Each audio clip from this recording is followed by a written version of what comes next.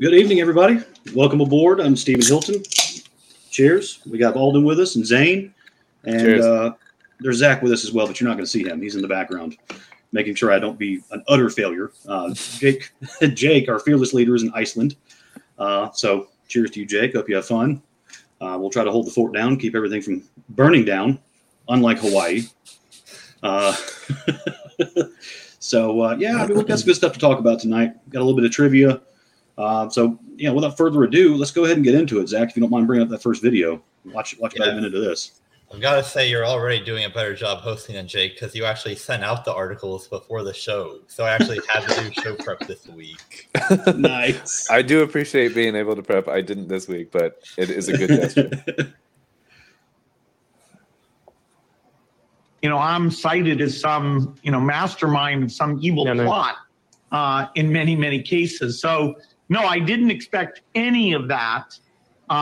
In some ways, the politicization of, taking vaccines and helping protect other people, you could almost say that's a step backwards. I hope vaccine acceptance for other diseases like measles is not reduced by this.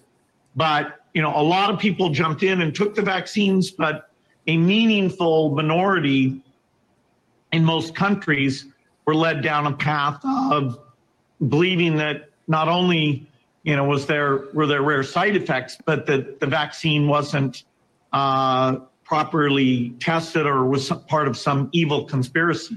So they admit they didn't test it. They admit it didn't work. And there's AP. More polio cases now caused by vaccine than by wild virus, AP. They want you to talk about meat allergies and the shots. If you watch a report that's on Band. Yeah, folks, that was Alex Jones replaying the interview. But Bill Gates is personally affected. He's distraught and he's hurt, upset that people would think he's part of some nefarious conspiracy. How dare they think that? Bill Gates started off that clip by doing something that I absolutely cannot stand, which is complaining about a certain issue being politicized. He was like, oh, I can't believe that taking the vaccines became politicized. And what these people fail to realize is things become politicized whenever you start trying to force people to do them.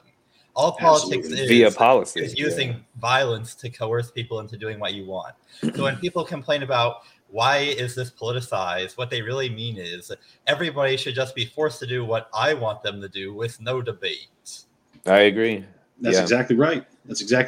And, Captain Man Boobs, Captain Dad Bod is so upset that you're not going to take health advice from him. And I just love that he called it a minority. Oh, there's such a minority of people. And it's like, I don't know, man. How many people's jobs were in jeopardy and then had to lose days of work because they got Guillain-Barré? Now, I'm not saying, that's a big portion of people that took that shot. But, when you average it over, 100, 200 million people, you're going to have tens of thousands of people that have these symptoms, and they are very real.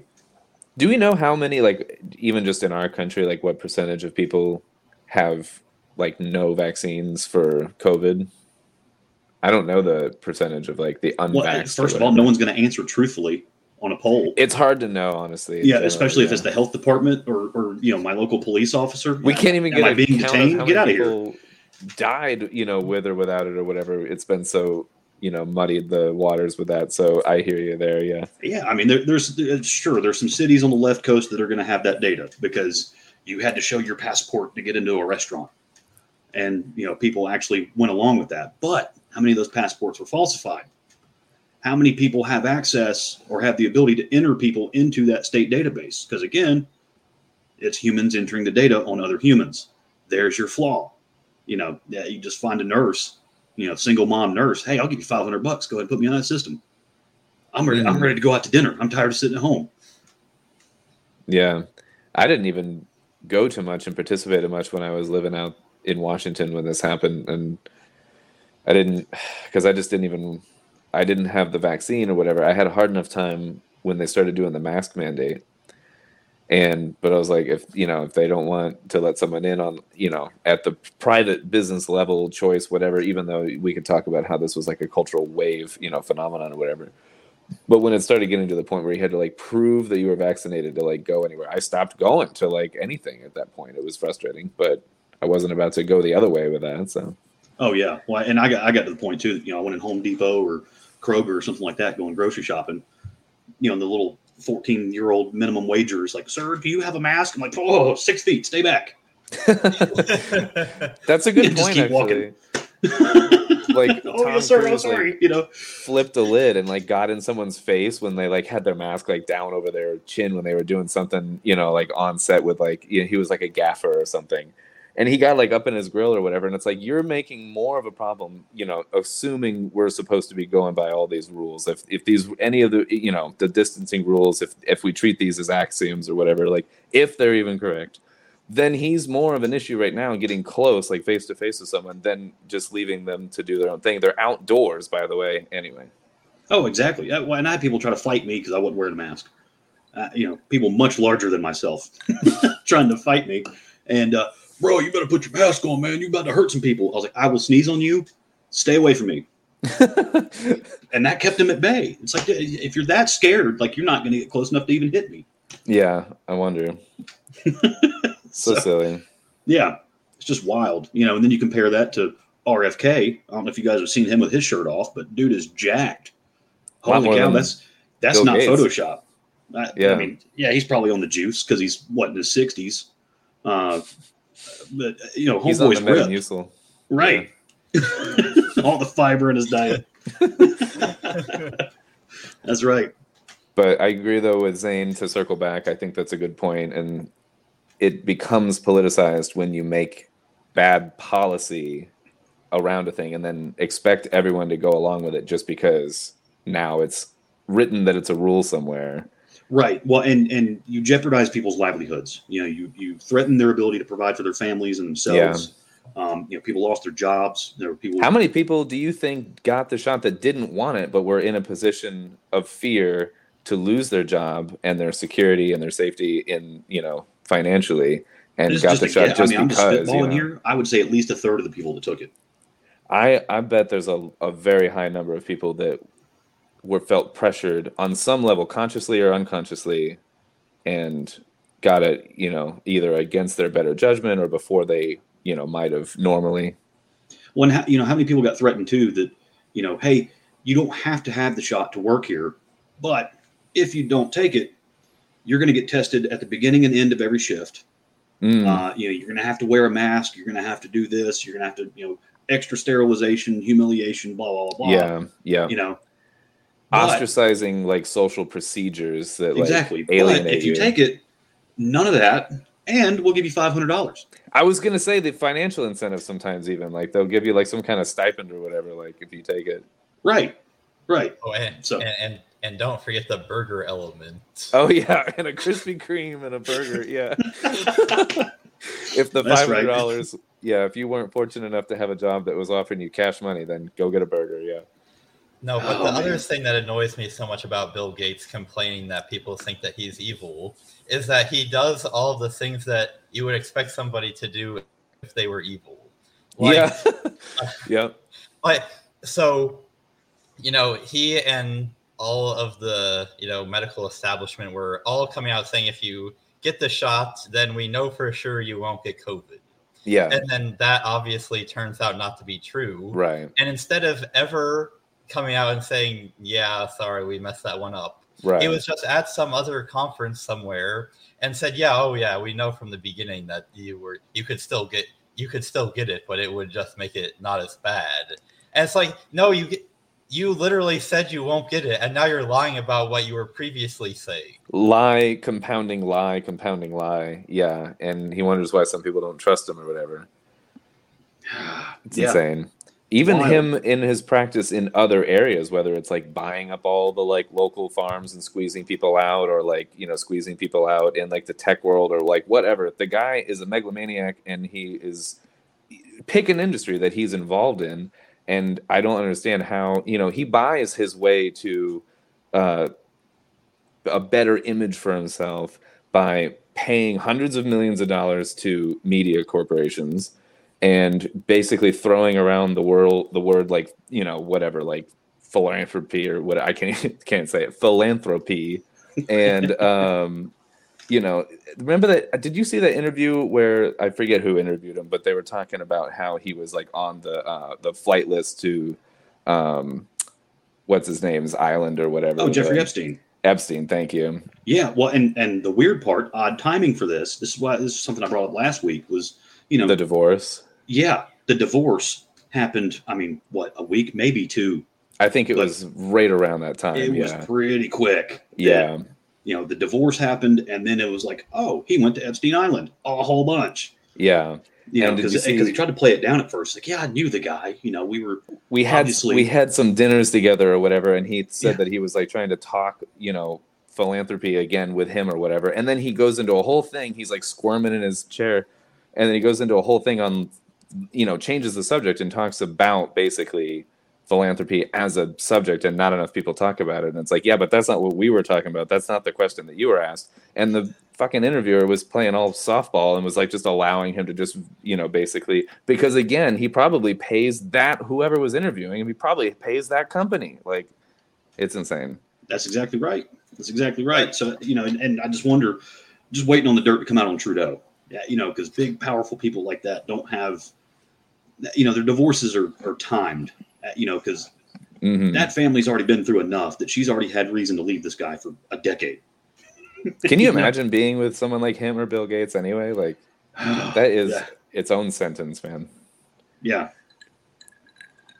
At least Bezos got off easy, because his whole thing was just like, well, he was seeing other women. Well, of course he was. You shocked? What were you going to say, Zay? No, I was just going to say that I've heard some people speculate that what happened with Bill Gates was when he was in trouble with the Justice Department over Microsoft being a monopoly, that kind of, for the rest of his life, he has now tried to get in good with the government and use its power for his purposes, since he knows that it can come after him. And, right. As a pure libertarian such as myself, I obviously don't believe that antitrust legislation should exist. And I love Microsoft products. And so I think that we should maybe be careful criticizing him for the wrong thing. It's very fashionable to criticize him for being a monopolist with Microsoft, and I don't think that that's necessarily fair. But it is the same kind of personality that would set out to create a tech monopoly like that, especially once they know how powerful the government is and it can come after them if they don't behave. It's that same type of person who will then attempt to use the power of government, which is the ultimate monopoly, to get what they want. I agree. No, that's fair. Yeah. Oh, absolutely. Why? Yeah, exactly. Bill Gates, his company has produced some good products that I quite enjoy to this day. It's not really much of a monopoly anymore. I think Apple has majority of the market share, and then Ubuntu, bro. Everybody's running Linux these days, man. Stuff like that. But so Bill Gates, didn't his dad work for DARPA or something like that? So he's not totally removed from the government. Yeah. And so, I honestly have more of an issue with him in the agricultural industry and how he's kind of squeezing people out in there. Yeah. Hey, Iceland, apparently. Yeah. Yeah. Everyone's in Iceland, man. You didn't get the memo? Oh, so let's see here. What do we have next? Zach, if you want to bring up the next one. If anybody's been anywhere near news for the last week or so, you've heard about this absolute disaster in Maui. From what I understand, latest things I heard today was that this entire town is done, just ashes. And then they were saying that it might have been exacerbated by some of the winds. There was a hurricane that came through recently, so the winds just really whipped it up. And of course, they had a hurricane. Yeah, I think that's what it said. Yeah, what's driving the fire? Yeah, Hurricane Dora. Here we go, coming up in the story. Oh, hundreds of miles southwest of the Hawaiian Islands, but some winds come off of that stuff.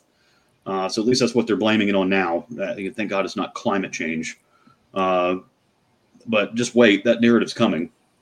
It was just in the paragraph you just scrolled past. Did you see it? Go up one paragraph. Yeah. Record-setting heat this summer has contributed to unusually severe wildfires in Europe and Western Canada. Scientists say climate change driven by fossil fuel use has led to more frequent and more powerful extreme weather events. Wow, they're even saying... You could tell immediately that this was the angle, because this is always the angle. Like I had the displeasure of walking past the TV that had CNN on this morning, and they were talking about this, and it wasn't even, the volume wasn't even turned on, but I just knew instantly there is no way they're talking about anything other than climate change. Because any time that any weather event occurs, they're like, this is absolutely because of climate change. Mm-hmm. They don't even attempt to make the more nuanced argument that the trend of these weather events is going up over the long term, which isn't true either, but at least it would make sense. Right. They've forgotten the difference between weather and climate. We had a whole thing on that, like, was it last week or something, the weather and climate? Yeah, it was in the last month or so. There's a big difference. It's just, it feels, I don't know, man. It's so specific and fishy to be like, driven by climate change, fueled by fossil fuel industry specifically. It'd be like if you were talking about obesity and you were like, like fueled by like specifically McDonald's in every city. And it's like, well, okay, but we're talking about obesity. Like, let's just stick with one. It's just, you call yourself out on like shoving a narrative down people's throats when you keep plugging it in everywhere. Right. I don't know how more people don't see it. I don't know. Alden, an avowed racist and decorated art student. Keep calling that out. Yeah. Great. This is off topic, but since you brought up McDonald's and obesity, I don't know if you guys ever saw the documentary Super Size Me. Yeah. So we saw that in like my middle school gym class, and the supposed moral of the documentary is, so for those who don't know, this guy eats nothing but McDonald's for a month, and no surprise, he gets really fat and it's not good for him. And the moral of this is supposed to be McDonald's is so bad for you, never eat there. But it's like these people never considered what I, as a sixth grader at the time, realized instantly. Have you ever considered not eating at McDonald's for literally every meal for an entire month? Yeah, it's up to maybe the individual. That's the problem. Yeah. Well, and then oddly enough, you get these OnlyFans accounts where women are paid to only eat McDonald's on camera in their underwear in the wake of that documentary. Really? So, there's some of that going on too. So I haven't explored enough of the internet, I guess. Right? Yeah, you get paid for pretty much anything. Well, some people, I'm not paid to do these things, but some people are, I guess. Yeah. I'm not attractive enough for anyone to want to watch me eat, I'll tell you that. So Exactly. Well, all our viewers apparently want to watch you drink, so that's at least okay. We'll do that, but no one's paying me either. So, good point, though. So it's just that's naturally in my mind these dots connect. Bill Gates, because he's one of the guys talking about, we have to be more responsible with the planet. We have to do this and that and this and that and this and that. Right. Something I didn't mention after that last video too. There's a trend on the rise of people talking about they've acquired meat allergies since taking certain shots. We talked about this with ticks, but we haven't talked about this with shots yet. Yeah. But now this stuff's popping up. This phenomenon is happening in countries that don't have Lone Star ticks. Mm-hmm. So it's just the Lone Star tick that carries that meat allergy in their bite. There's places that don't have these ticks present, and these folks are just coming down all of a sudden with a meat allergy. And then they start doing the math. Still the same as I've had some medical procedures in the last month or so. And is it just red meat, you said, or is it all meat? Well, right now it's just red meat that I'm seeing. But with the tick bite thing, I've got friends that are allergic to pork and bacon and stuff. Okay, interesting. After having that tick bite. But it's just, it's really interesting too that if that's happening, I'm not saying it is. I don't really have empirical evidence. It's all hearsay right now. Right. But if that's happening, it's oddly advantageous. Bill Gates has a corner on the laboratory grown meat market. Yeah. What's the name of the one that's like the all plant based? Beyond Estrogen, I think.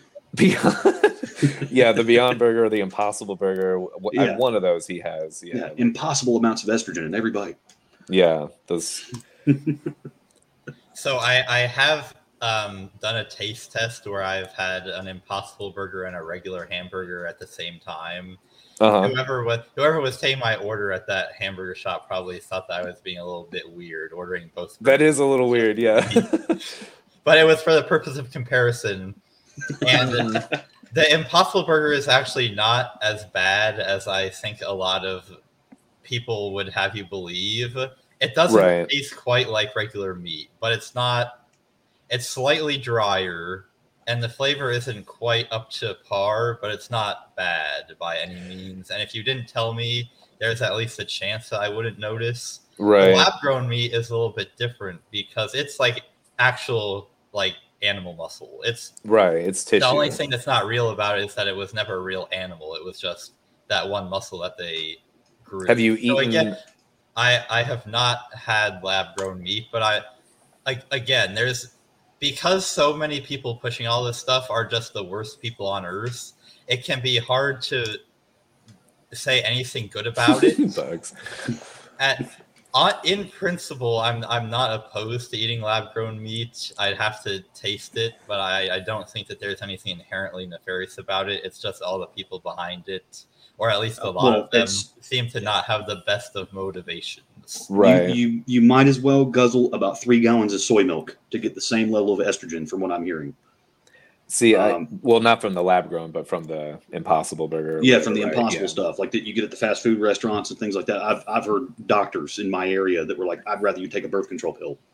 Yeah, and I would say a couple of things to this. One is that I'm not similar to Zane. I'm not opposed to the whole concept of this.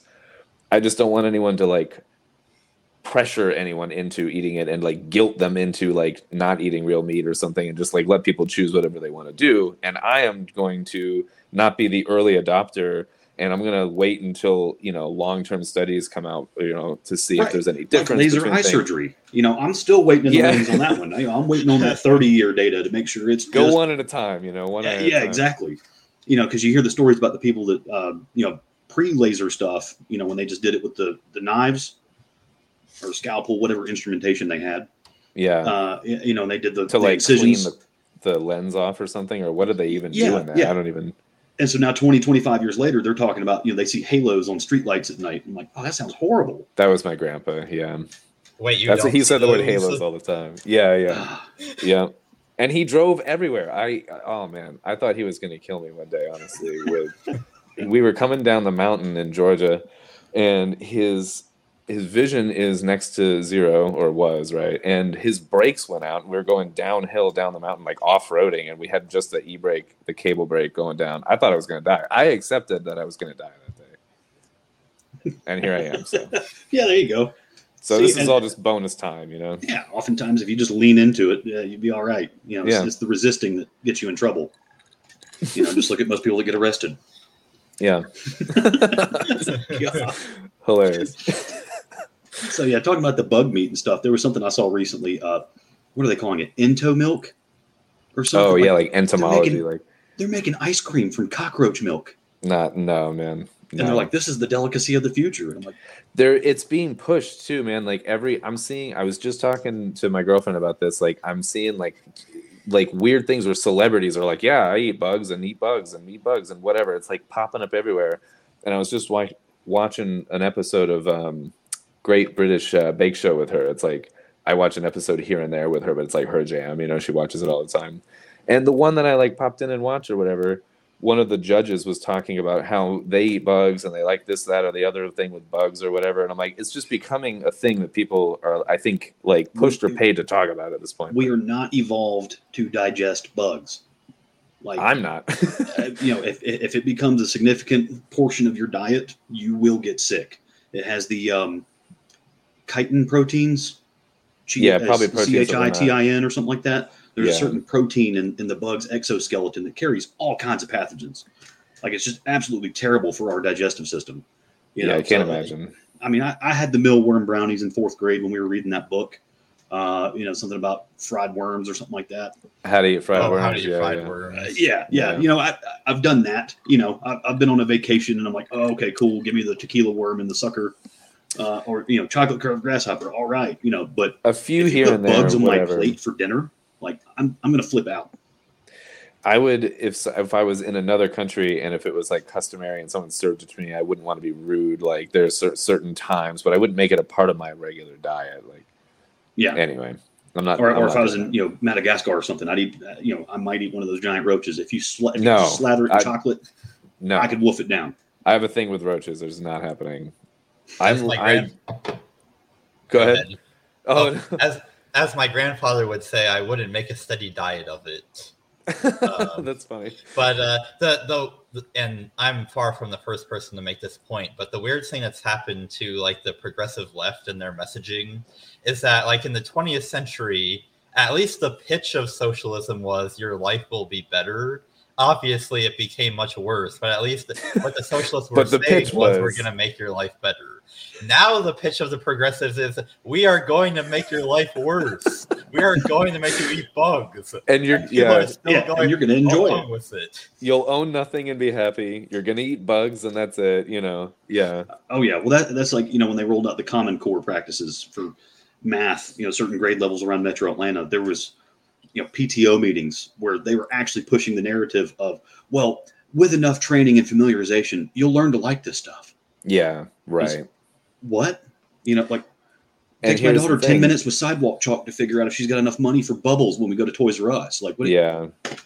We might, if you're old enough, it might not be a matter of time and whatever, but if you're young enough, if you get to the younger generations, in school or whatever, then it might, sink in that level. I have done some looking into what the quote new math is and how Common Core attempts to teach it. And essentially they're teaching elementary math in a way that is only advantageous if most of the people that are taking the elementary math eventually go on to do very advanced math. Yes. So if you go because what they do is they go extremely deep into the concepts behind every single thing that they do and have people do addition and subtraction and division and all the elementary items in ways that is not the easiest way of going about it if that's where you're going to stop. But once you get to calculus or advanced linear algebra, if you had been taught it at that very conceptual level to begin with, it actually helps. The problem is that not 90% of people are going to take multivariable calculus. Only 5% of them are. And exactly. So now you're going to have a whole generation that can't run the cash register at McDonald's. Yeah. So you've got to teach it the practical way for the vast majority of people that only need the math to do practical things. And then offer it to those that are interested in math specifically, maybe as an alternative. And that's why, the good schools around here, I put that in air quotes because it's, the government schools, the best government school is still at the end of the day a government school. It's a glorified daycare most of the time. So at least the good ones are integrating in elementary school. They're introducing them to the Common Core stuff. And then once they get to the middle school level, they let them use whichever one they're comfortable with. And then by the time they get to high school, after they've been through that whole system, since elementary school level, when they get to high school, they've been introduced to both. They've been allowed to use both, but then they're told to pick one. Whatever one which one are you most comfortable with, and that's the one we're going to grade you on. That's interesting. Yeah. So at least has some element of choice involved, and it's kind of cool. Exactly. Then we got that. Yeah. I hear it's Ben Stiller. You can milk anything, Greg. Yeah. Yeah. Or no, it's you can milk anything, and then he's like, I have nipples, Greg. Yeah. Can you milk me? I'm sorry. I gotta stop now. Oh man. Who's milking the cockroaches? Daddy. Yep. Good night. All right. So Zach, if you want to bring up the next story, this is just me connect. I'm not saying the dots connect. I'm just throwing the dots out there. This is just kind of how thoughts occur to me in my head. Mm-hmm. And, so we're talking about, the wildfires. Is it, is it because of the hurricane? Most of it is human negligence. Most wildfires, the vast majority. There was one started out west when I was out there that was from a gender reveal party at a park or whatever, where it had pyrotechnics and. You stole my joke. I was going to say that 60% of all wildfires are started by gender reveal parties. Sorry. Yeah. It was near me when it happened, one of them anyway. Man, that's one lit party. But so they throw that out there that they want to build this narrative. Bill Gates and the likes are trying to build this narrative that it's climate change. It's anthropogenic. We're causing this stuff somehow. And in some sense we are, with the wildfires, because 85 to 90%, the vast majority are caused by some form of human negligence or otherwise malintent. Yeah. A lot of cigarette butts not lightning or whatever. Yeah. Yeah. You didn't put your campfire out, right. A cigarette butt, or just straight up arson. Yeah. All of these things. So something just occurred to me, when I was driving home today, and I was just thinking about, hey, that weather balloon, what part of Hawaii did that fly over? Mm-hmm. And of course, I'm reading through this story again, the mysterious green lasers seen over Mauna Kea, whatever. Mm-hmm. I'm sure me trying to pronounce these Hawaiian towns is some kind of hate crime in some states. But, you can draw a line from that village in Maui over Mauna Kea. And if you project that line out, you can fly over all the Hawaiian Islands pretty much, like all the mainlands. And you have a tactical vantage point over all of them. And wildfires in mountainous terrain tend to grow. Fire goes uphill way faster than downhill, especially with winds on it. So I don't know. Are the two related? Not sure.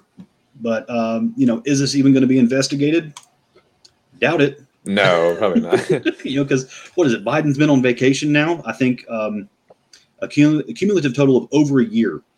Really? In his first term, yeah, he's had like over 370 days of total vacation. What was George? Everybody was so mad that Bill Clinton played so much golf, or had so many cigars, and then George Bush, he played so much golf, and then Donald Trump, he played so much golf, and now like Biden, he's just drooling on himself, eating ice cream, playing video games. Each time they say it's been like the most like vacation time since or whatever. I think they said that about in the modern presidency, like Bill Clinton, George W. Bush. I don't know, maybe Trump too. I wasn't even paying attention to that one, but yeah. But look, but now Biden showing this video of the lasers too. Like what is that? They're vertical. That's weird. I haven't seen these before. Are they doing some LiDAR mapping? Some topographic mapping of the island for what? I think you guys talked about that in a week when I was moving.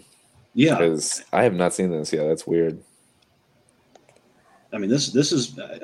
I know a lot of people don't have the memory for this, but this is going back 6 months. It's just pretty weird that China's kind of mapping the area that's now on fire. That looks weird. I gotta look into this.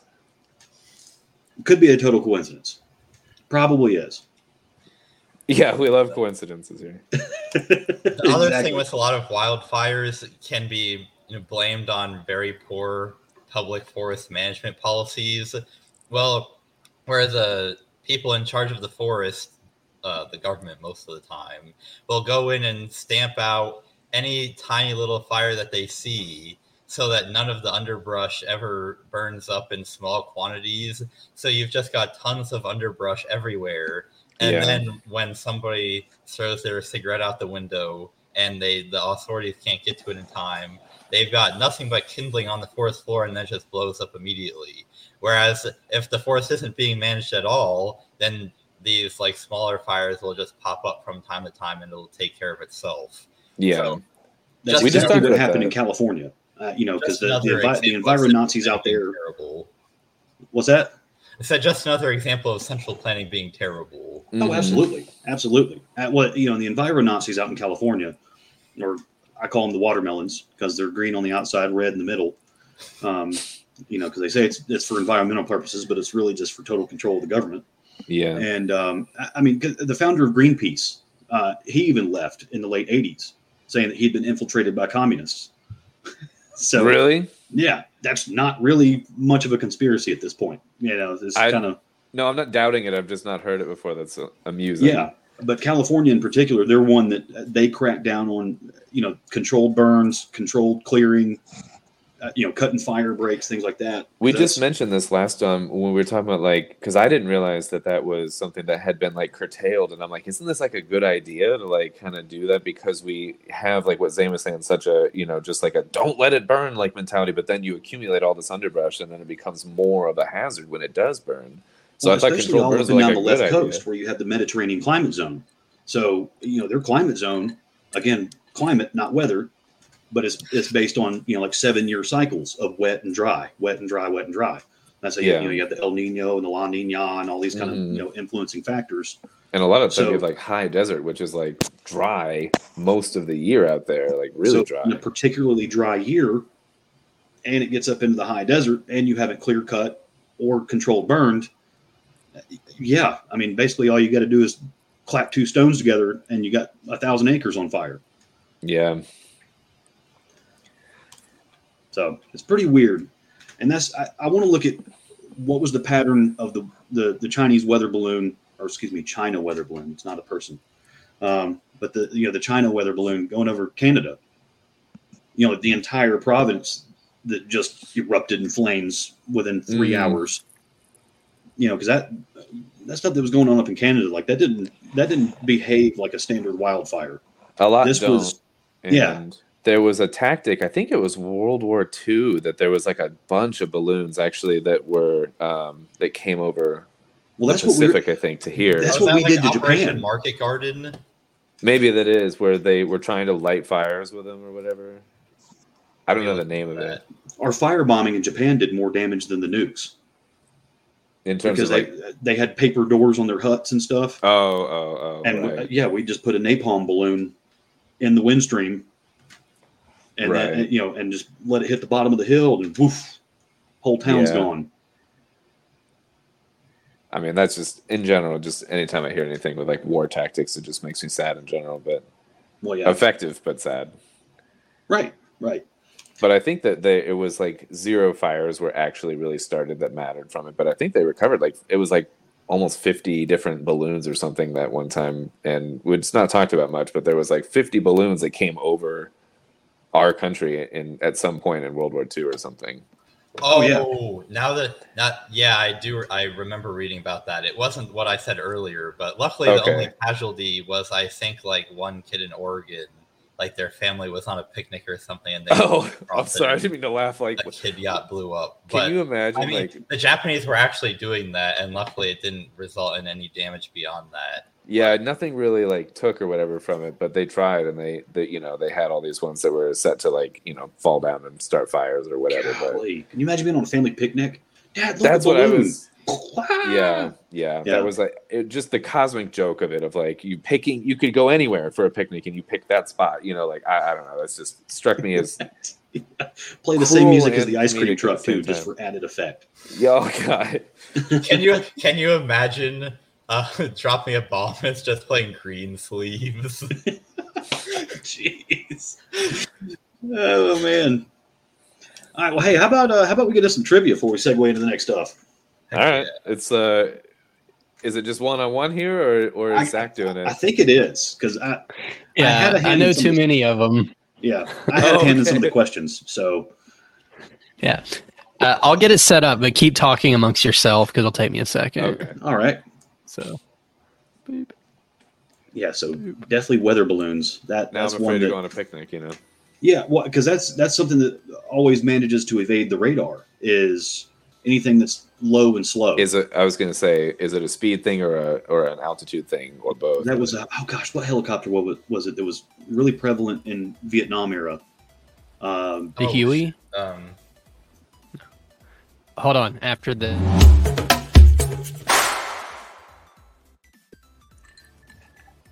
Oh wait, I don't have trivia up.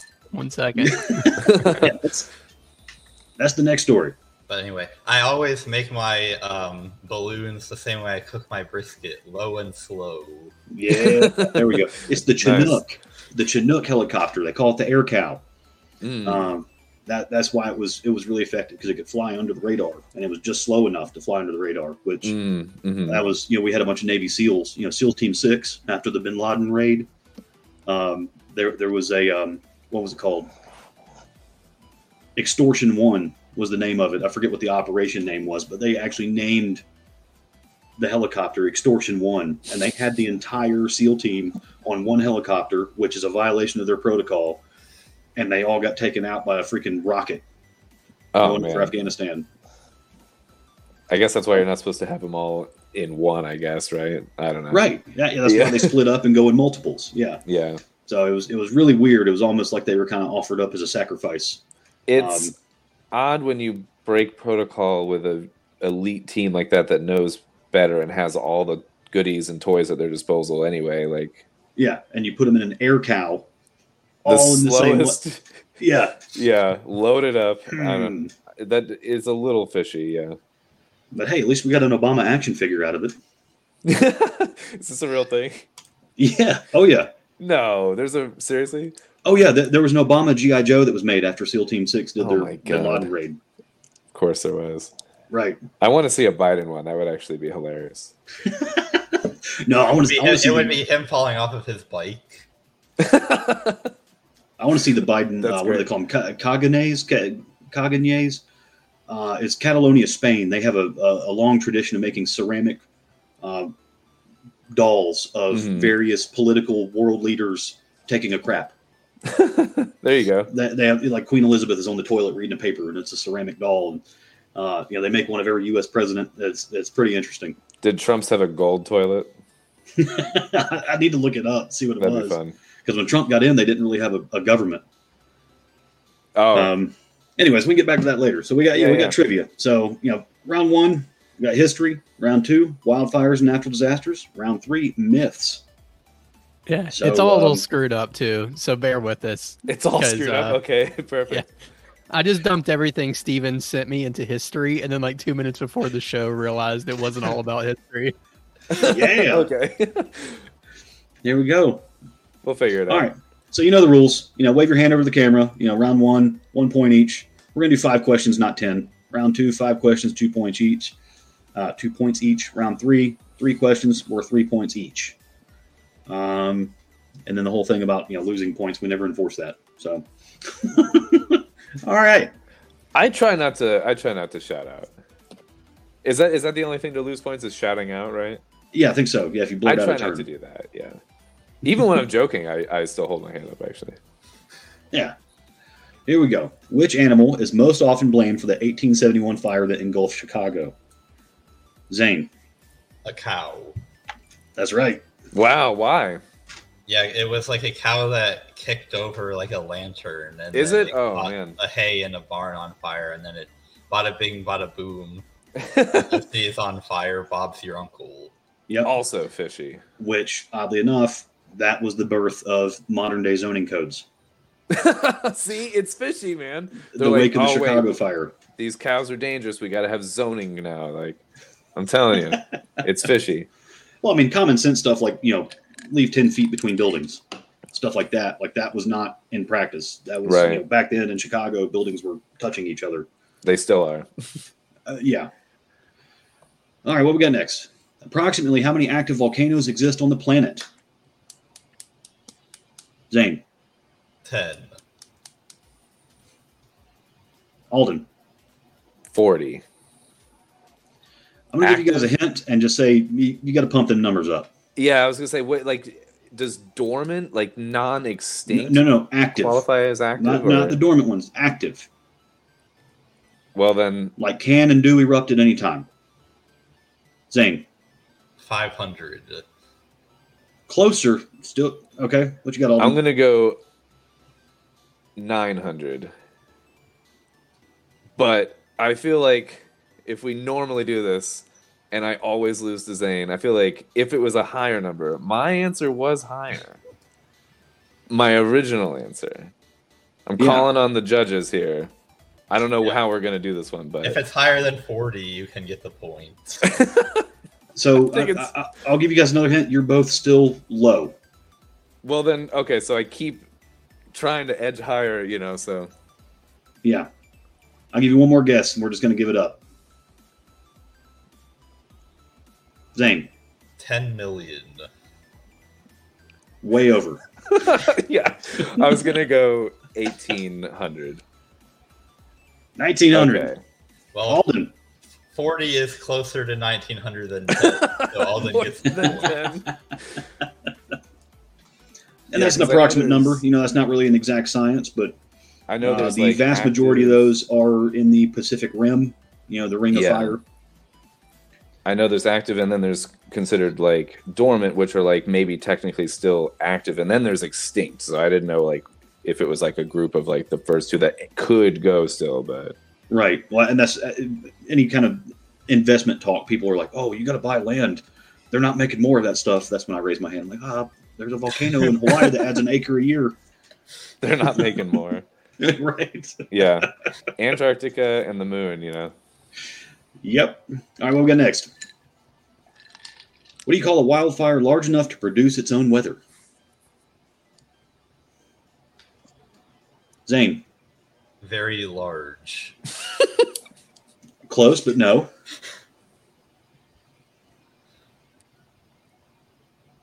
Alden. Autoclimatic. It's a good guess, but no. Zane. This is probably completely wrong, but for some reason I'm thinking of the word endogenous. Nope, that's not it either. No, it's androgynous. No, endogenous is a real word. I know. Yeah. But it's also not it. So, did we talk about this with like the example that? No, you were talking about generators kicking on and causing a lightning storm, but I don't know if this term came up then. No, this term did not come out then. I have no idea, man.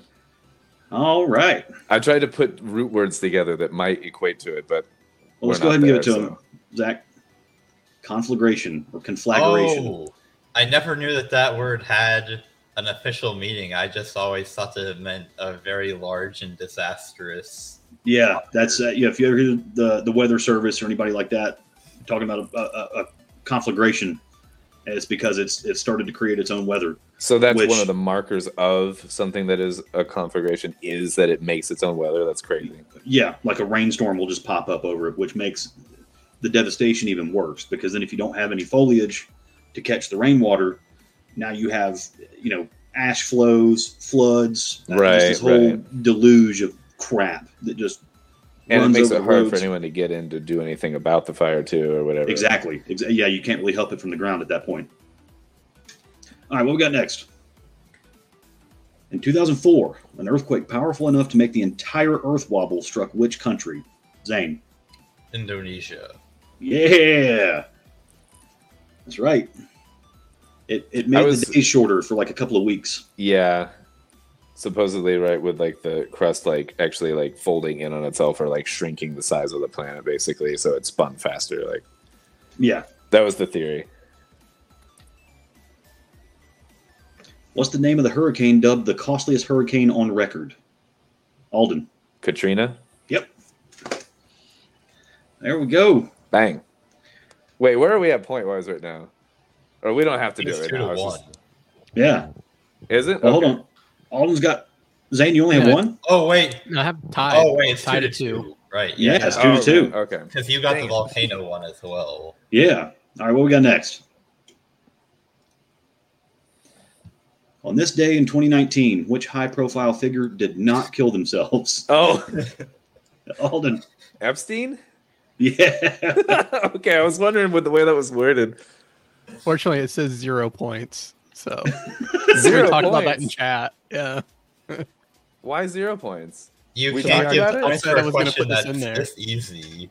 Everybody knows Epstein didn't kill himself. Well, right, okay, but I got it right, and so I want a point. Yeah, I didn't know we talked about it. I didn't read it, but that's all right. I'll take it a step farther and say Epstein's not dead. I would entertain that. I mean, honestly, at this point, nothing surprises me anymore. So I don't, the whole earlobe analysis thing doesn't really sell it to me. Because if you got to buy into that, then Biden's had a puppet up on stage. I was going to say that there's there's 5 Bidens, like, yeah. And I'm like, well, how does your puppet have dementia just as bad as you? Like, that's not. It's good. Because some of that stuff's not acting. Some of it's probably not, honestly. All right, so we got a tie going into round 2, fellas. This is a hot one. So now it's about wildfires, even though we had a wildfire question. That was the disclaimer at the start of this that just kind of disjointed. We did kind of slap this one together. There's a good chance that these aren't about wildfires. So these are about history. Yeah. Perfect. This is the production quality you've come to expect from But then each one that I get right, it won't be worth any points. So. This is a conflagration of trivia here. So all right, what we got? What is the name of the tectonic boundary fault line that caused the 1906 San Francisco earthquake? Zane. The San Andreas fault. That's right. The type was so small on that one, and my screen, I have the little iPad, and so my screen's so tiny that I was at a text-size disadvantage. But yes, that is what it is. That's also one of The Rock's worst movies ever. Mount Vesuvius erupted in 79 AD, burying and preserving 2 cities under ash. One of these cities is Pompeii. What's the name of the other? I put my hand up before... Because I was like reading just enough, and I'm like, I don't know. Right. The second Alden, what you got? I was going to say Pompeii. I have no idea what the second one is. I think it's some obnoxiously Latin name, like Quadropolis or something. It has to have an opolis in there. Yeah. I'm never going to be able to come up with it, though. I'm going to say Pisces. I'm just going to make up a name. What did Gnome say about Epstein? Even Epstein knows he didn't kill himself. Yeah, he'll tell you today, yeah. All right, Zach, what we got on this one? Oh, so, okay. Herculaneum. So more like a Greek vibe. Yeah, or a Herculaneum. I don't know. Sounds like a forbidden body part. Know that. Yeah. At first I got excited because I was like, ooh, Vesuvius, like, I know that one. Yeah. In 1980, which U.S. volcano erupted, becoming the most significant volcanic eruption in the contiguous U.S.? Zane. Mount St. Helens. Yeah. Oh, damn yeah. I didn't know we had transitioned. I was still talking. I'm sorry. Yeah. Dang it. The San Andreas. You gotta keep your head in the game. I'm telling you, man, I'm not good at it. Yeah. All right, here we go. The next question. What is the term used to describe a tropical storm in the western Pacific Ocean? I think Alden moved first on that one. Yeah. Typhoon. Bang. There we go. All right. I was going to ask that earlier, actually, if something hits Hawaii, is it not a typhoon? Because we said hurricane. Right. And I was actually, it's funny, I was going to bring that up earlier, and then I didn't. And I'm glad I didn't, because I would have spoiled a trivia question, I guess. Well, the news article said Hurricane Dora, and the news is always right. Oh, there we go. So. Yeah. Answered. All right. What we got next? What scale is commonly used to measure the magnitude of earthquakes? Zane. The Richter scale. Yeah. Dang it. Which PSA about the Richter scale, which I think most people don't know, it's logarithmic, which means that earthquake that's a 7 on the Richter scale is 10 times worse than a 1 that's a 6 on the scale. Yeah. It's not just a little bit worse. No, there you go. So if it's a 9.2, an order of magnitude more per unit, yeah. Yeah, one of the stories I read on that when I was coming up with that question earlier was it was 1,500 times more powerful than the bomb on Hiroshima. For what number? For the earthquake in Indonesia in 2004. Wow. All right, what we got next? Okay, round 3. So how about a score update, Zach? Are you keeping score here? Yeah. So Zane's at 6, Alden 4. And it looks like Elizabeth got one right, but there's too much of a lag. So not in time. But she got Herculaneum. Wow, okay. Yeah. We should give that to her because neither of us knew that. So look, so second place is up for grabs. And the audience is coming hard here. All right, so round 3, we got myths. In Greek mythology, what is the name of the divine food believed to grant immortality to the gods? I think I was on the wrong side. Oh no, I'm completely drawing a blank. I know it. 5 seconds. 5. Ambrosia. Dang it. Yeah. There we go. How many points are these again? These are 3 apiece. 3? Okay, cool. Alden just took the lead. Hey, history in the making right here. I need to get this up on my desktop so I can read these questions faster. Yeah. Or maybe we should read them aloud and not post them on the screen, and that would help me. Yeah, maybe so. I think Zane's just throwing his hand up because he knows it. He's like, I'll figure it out by the time it's done read. Yeah. Yeah. All right. What do we have next? In American folklore, what's the name of the giant lumberjack often accompanied by a big blue ox named Babe? I think Alden moved first on that one. Is it Paul Bunyan? Yeah. All right. Bang, bang. All right, next question. This is the last question. Oh, okay. In Native American folklore, what mythical bird is often associated with storms and considered a powerful and supernatural creature? I think Zane beat you on this one, Alden. I disagree. I'm gonna watch the tape later. Phoenix. No. Alden, what you got?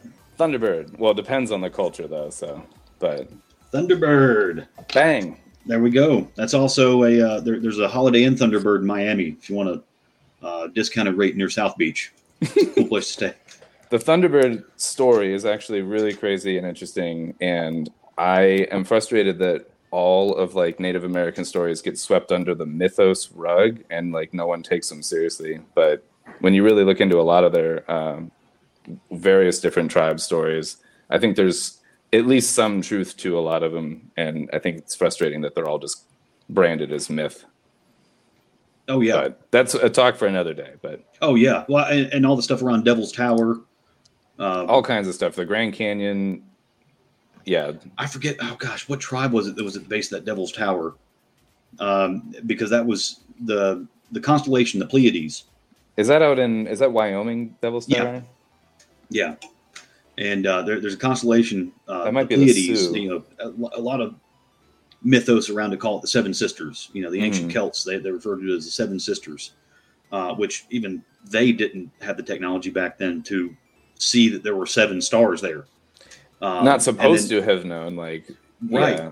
Well, this is like the Dogon too. I like know crazy shit about the stars that we didn't know until this modern era, like with telescopes and stuff. And go ahead though. I'm sorry. Well, yeah, that's what I was getting at too. Was that the Indians around the Devil's Tower? That was one of the things they were talking about. Was one star that was in the Pleiades. They called it Tula, and they had this myth, within their tribe that once you attain a certain level of enlightenment, you just kind of make the jump and go home to that star. And it's a neat story, but it's also curious. How did they see that star? Right, like even if you don't have telescopes. Literally like the story or whatever, it's interesting how much is known about the star systems and separating like 2 stars that are so close together that like the naked eye can't discern that it's not one light source. Night Grumpy. We didn't I need a beer to celebrate my first win in trivia here. Oh yeah. Cheers to Alden. First win. Well played, Zane. Yeah, there we go.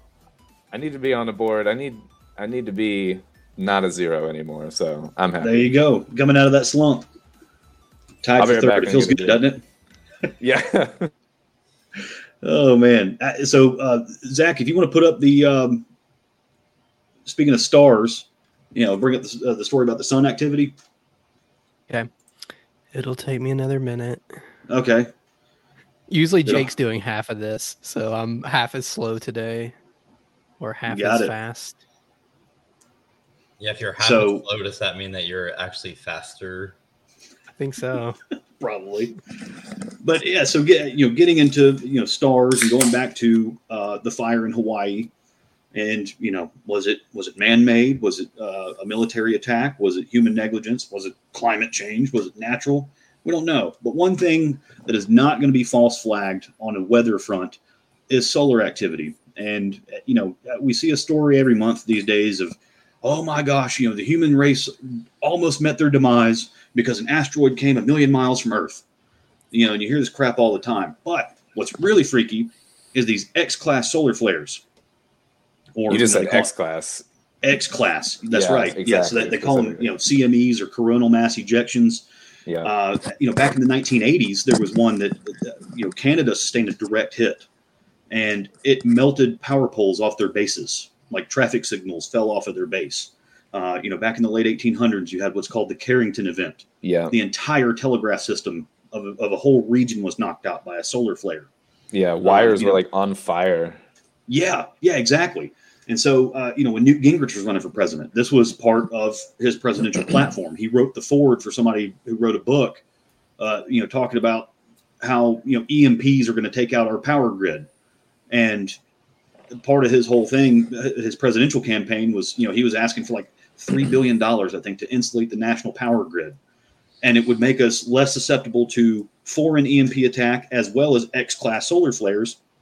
And, even though the UN passed a resolution in 2006 saying that the sun has no impact on our weather.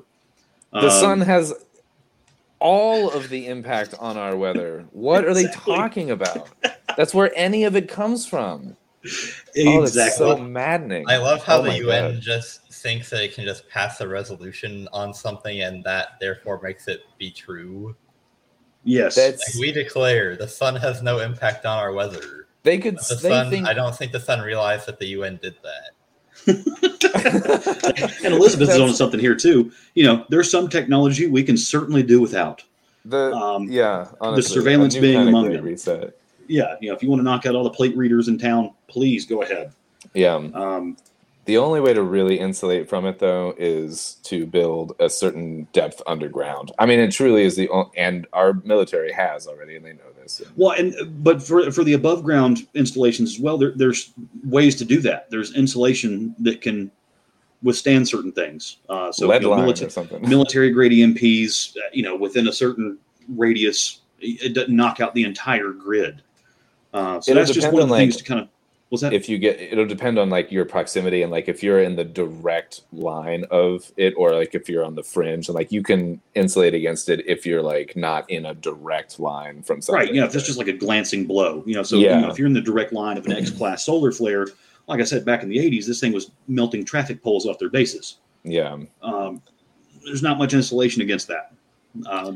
The geomagnetic field around the Earth too has been declining over the years, and it's my belief that this is tapering and it's going through a cycle of either weakening or a full pole flip at one point.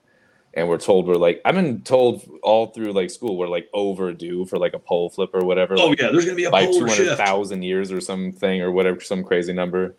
Yeah, I've heard that happens every 200,000 or 300,000 years. Yeah, but there's a quote that I really like, which says, "Where there is no solution, there is no problem."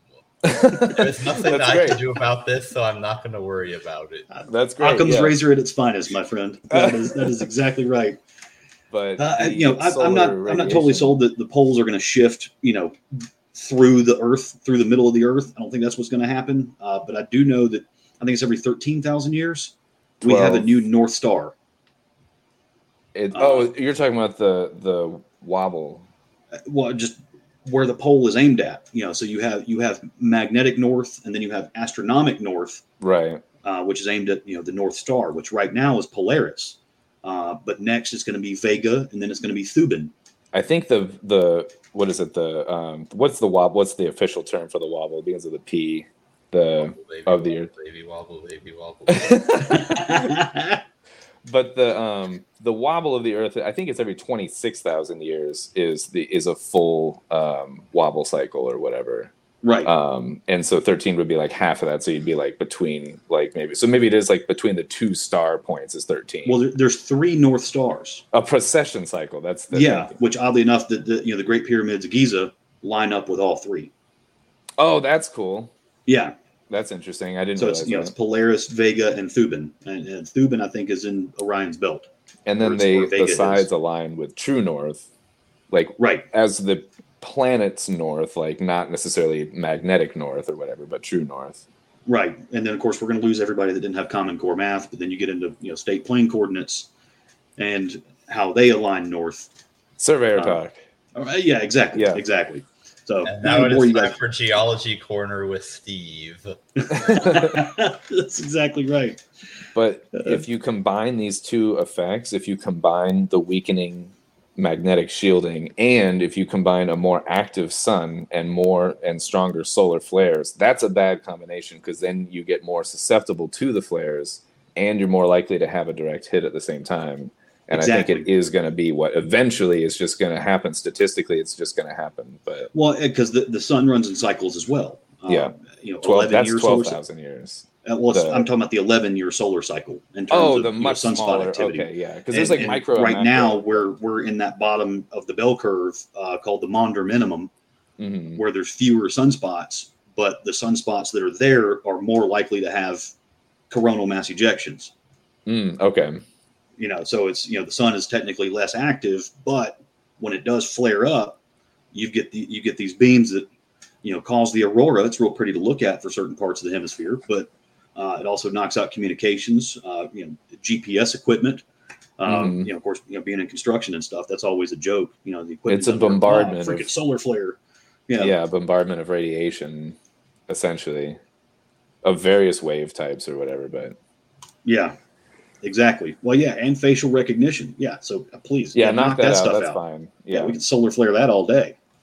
So is that 11-year cycle because of the Earth's relative position to the sun, or something to do with the sun itself? It's the sun itself. It just has to do with the way it's burning itself, folding in on itself, whatever.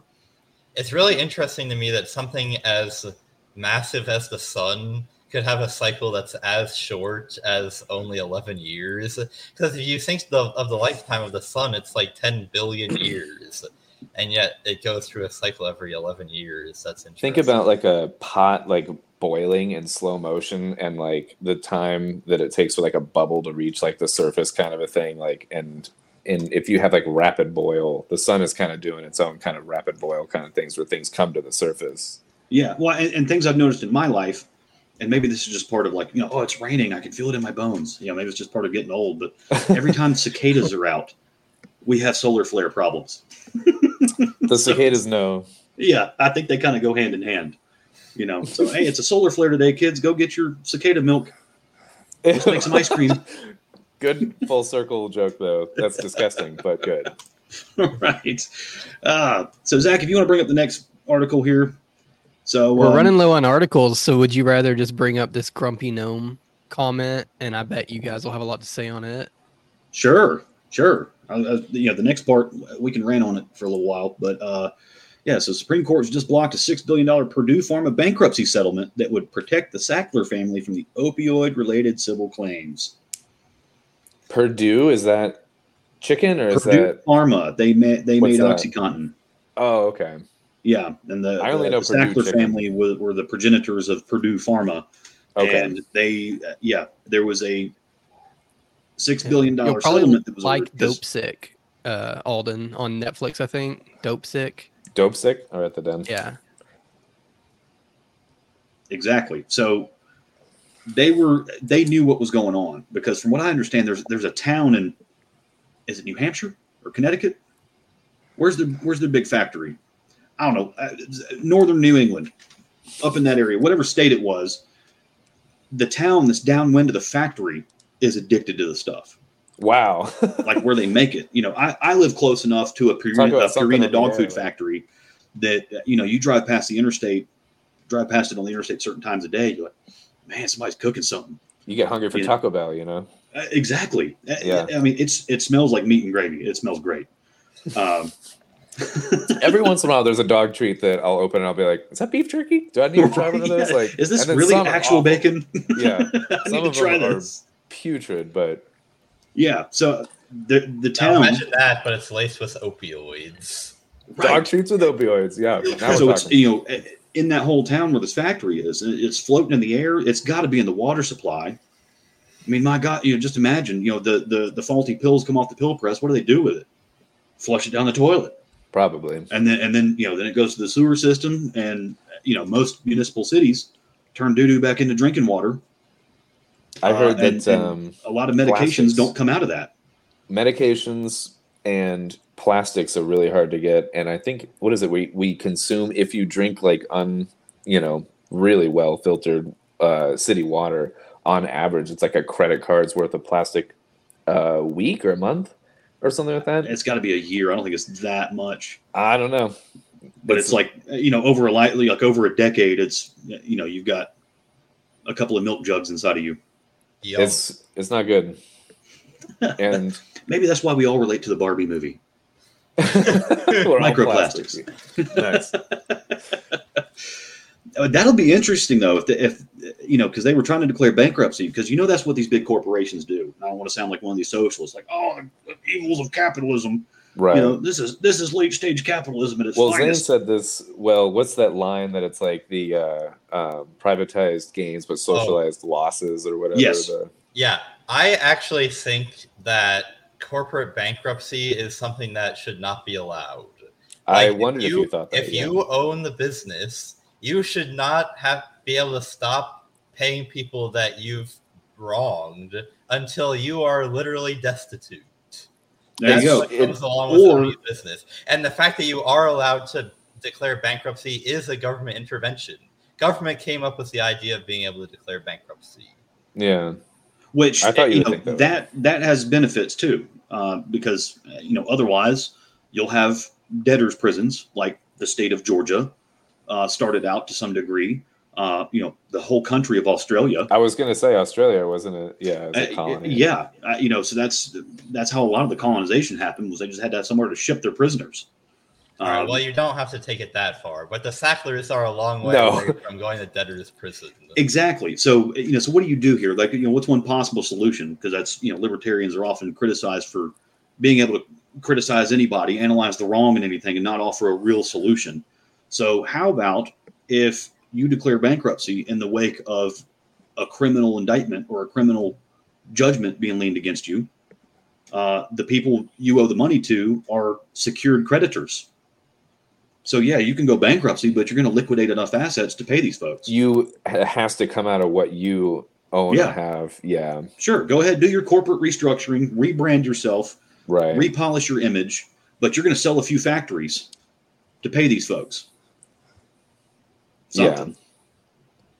That makes sense. And if you have something left at the end of it, then you still have a business. And if not, then you don't have a business. That was one of the ways that, Obama totally wrecked centuries-old bankruptcy laws, in 2008, I think it was, with, the GM restructuring, because he actually stepped in and illegitimately used his presidential authority to have unsecured creditors paid before secured creditors. So like the labor unions that were partial owners, because they were stock owners in GM, they got paid last.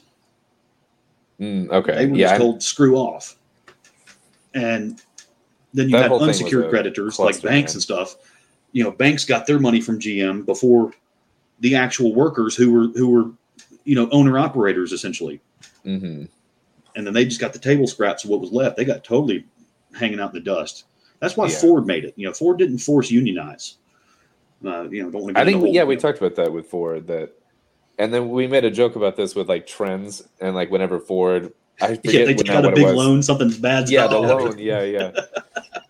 Then be careful. And they've been taking out some big loans. Yeah, they're like storing up for winter, I always get my financial advice from Instagram. Yeah, why not? That's the best. I think here we go. We'll put this back up. So the permanent chemicals never leave your body or DNA for generations. Yeah. And you have pharmaceutical companies to thank for that stuff. You have municipal water authorities to thank for that stuff. The military industrial complex through all. What about the fluoride that we put in the water intentionally? And where is that sourced? That's a byproduct of the phosphate fertilizer industry. Fertilizer and aluminum. And there was a whole bunch of it left over after Project Manhattan. Since we got Oppenheimer in the movie theaters, they had barrels and barrels and barrels of this stuff. I haven't seen that yet. So here's a fun fact about fluoride. And I'm not going to go off on the whole tangent, dedicate this whole show to fluoride, but the EPA will not allow you to do one show on it. Yeah. They don't know how to what? They don't allow you to bury it. So a lot of hazardous chemicals. No, it's a toxic waste. Exactly. Like it does not go away. Like it will leach into, it will permanently. It doesn't go away in your body either. That's the problem. Like, right. It bioaccumulates in your pituitary and your pineal and whatever. Like, go ahead, Zane. What'd you say? Can someone tell me what the deal with fluoride is? Because whenever people talk about it, I kind of assume it's a joke, but I have a feeling that's maybe at least not. But it's like I have toothpaste that's fluoride in it, and it's like I'm not concerned about that. So that is the only truly recognized and actually scientifically proven beneficial application of fluoride is when topically applied to the gums, and it's got warnings all over it. Do not ingest it. Do not swallow.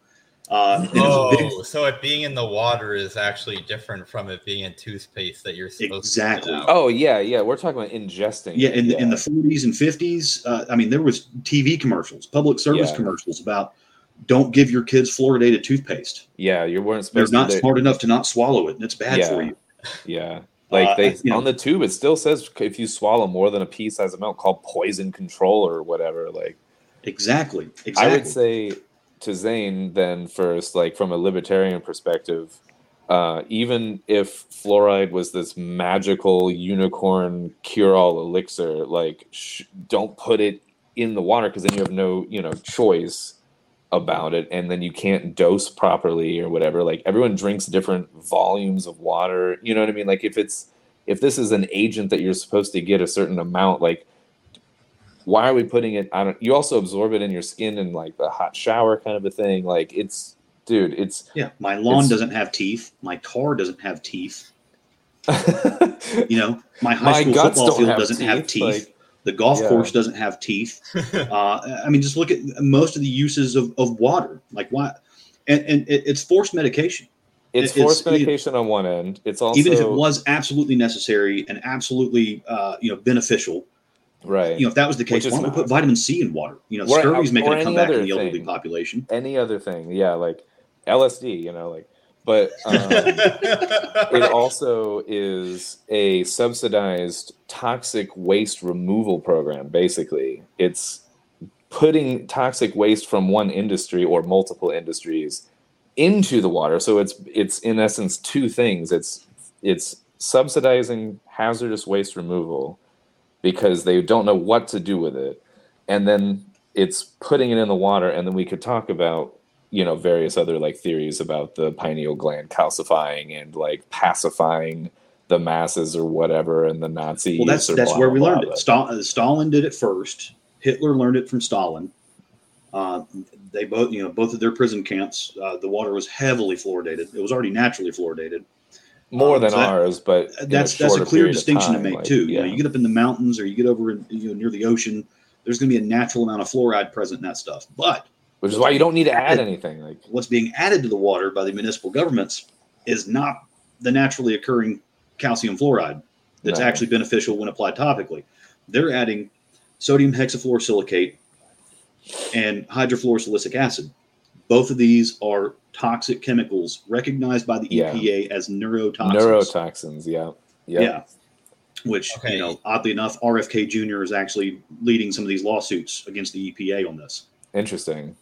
And they're so corrosive to metals, too, that they have to replace the section of pipe all the time that they add it to the water mains, like, because it corrodes the fucking pipes. Like, it eats through the pipe. The only substance on the planet more corrosive than the fluoride they put in municipal water is Botox. Oh, that's fun. Oh, yeah. But Botox is like blood on that movie Aliens. But that stuff and fluoride, they both melt concrete. That's nasty, I mean, it's not hard to find, some local news stations talking about, there was a hazmat activity, one of the fluoride trucks erupted and you see the sidewalk just melting and people are in hazmat suits trying to rake it. Nothing to see here, guys. Game over, man. But right here, is this Zach that pulled up about the... Yeah, it calcifies your pineal gland, which your pineal gland is responsible for your circadian rhythm, your production of melatonin, which also regulates... And then between you and me, though, it's the third eye, Yes, well, I was getting to that, too. But, so melatonin counteracts... what's the stress hormone? Oxytocin. Was that? Cortisol. Melatonin counteracts cortisol. So not only are you, all of a sudden you're not sleeping well, your endocrine system's messed up, which, that's how you get, a whole host of things, depression, gender dysphoria, all kinds of stuff like that when your endocrine system gets disrupted. And there's other chemicals, these PFAS chemicals are in the water. You get the bisphenol A, and then, its counterpart, bisphenol S, BPS, which is worse. All these other chemicals, but then as well, the pineal gland is known as the seat of the soul through many ancient civilizations. Yeah. Because it also produces what? Oh, it's wait. DMT. DMT. Yeah. I had a brain fart. Yeah, and that's I found an old letter from the Vatican. That they acknowledge that the soul enters a fetus in the pregnant mother's womb. They say like around 21 days, which is kind of like a weird prescription. But around that time, that's when you start detecting DMT in a pregnant mother's urine. Oh, interesting. Yeah, so that's why it's dubbed the spirit molecule. The Vatican has that big statue with like the pine cone thing, and they say it's a pine cone and not a pineal gland or whatever. Like their description of it and why it's there is that it's a pine cone and has something to do with like, I don't know, some pine nut thing in Jesus or who knows. But like it's a pineal gland basically, and it's borrowed from even older religions like Buddhism and such. But anyway. Look up the pine cone statue in the Vatican. It's not a pine cone, but wow, yeah, that's interesting. There's occult symbolism and everything if you really look for it. Just because, I mean, that stuff's just older than anything else. Yeah. So before we move off this, because I'm glad that I asked about this because I had no idea about any of that. But like, if I went to the local water utility and asked the guy there, why are you putting fluoride in the water? What would the response be? Like, what is the line for what they are saying the benefit is? What did you say, Stephen? Boss told me to.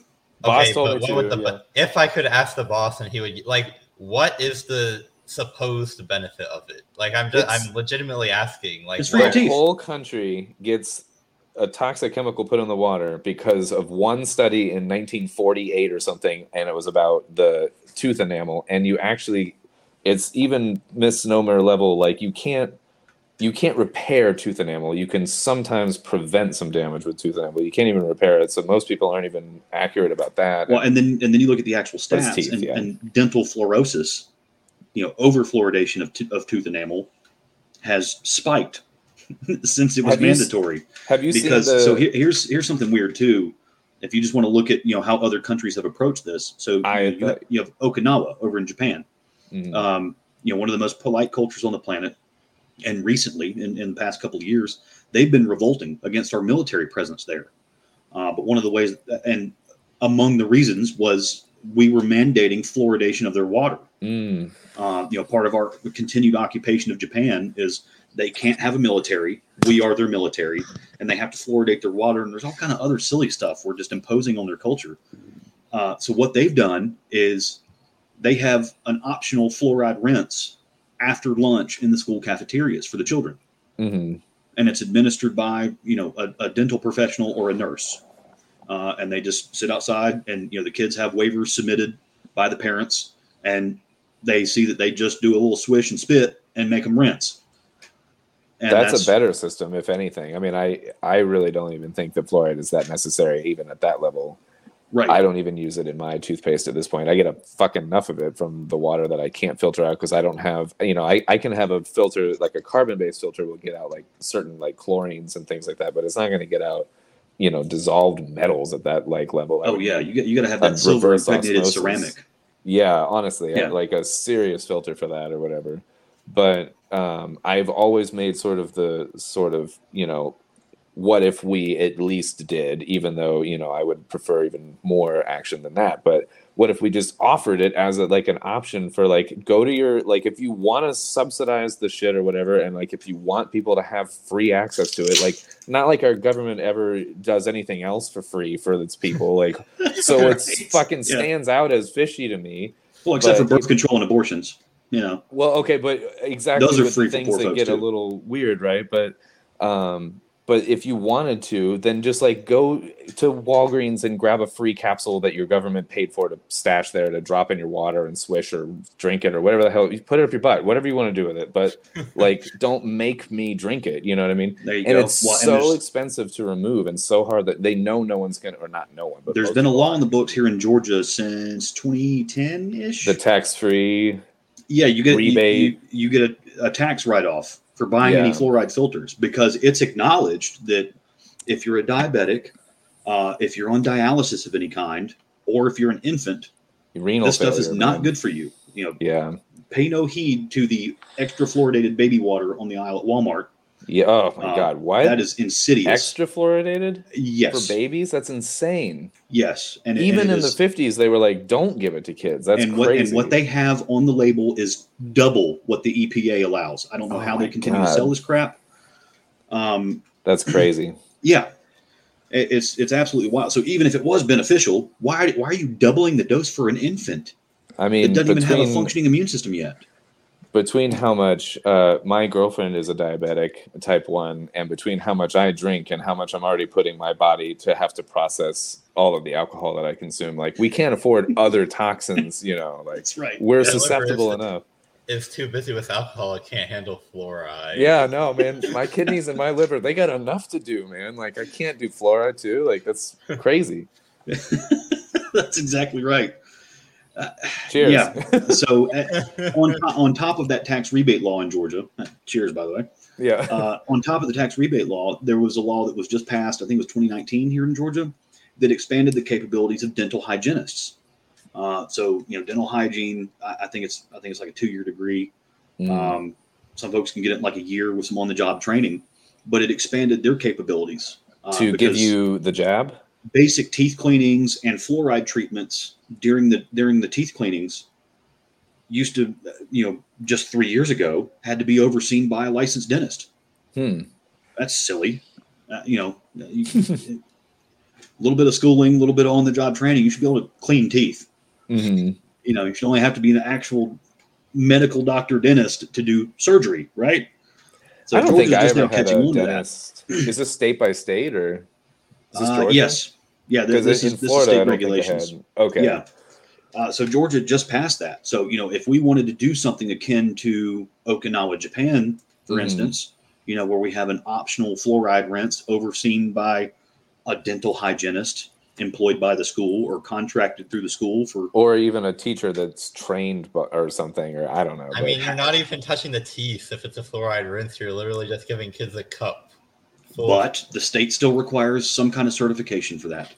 Yeah, I'm sure they do. And then how much do we all swish and cover all our teeth when we just drink water? And what about the people that drink water through a straw or whatever? And like, you know, if we're talking about getting it for the surface of your teeth from consuming water, like, I don't know, man.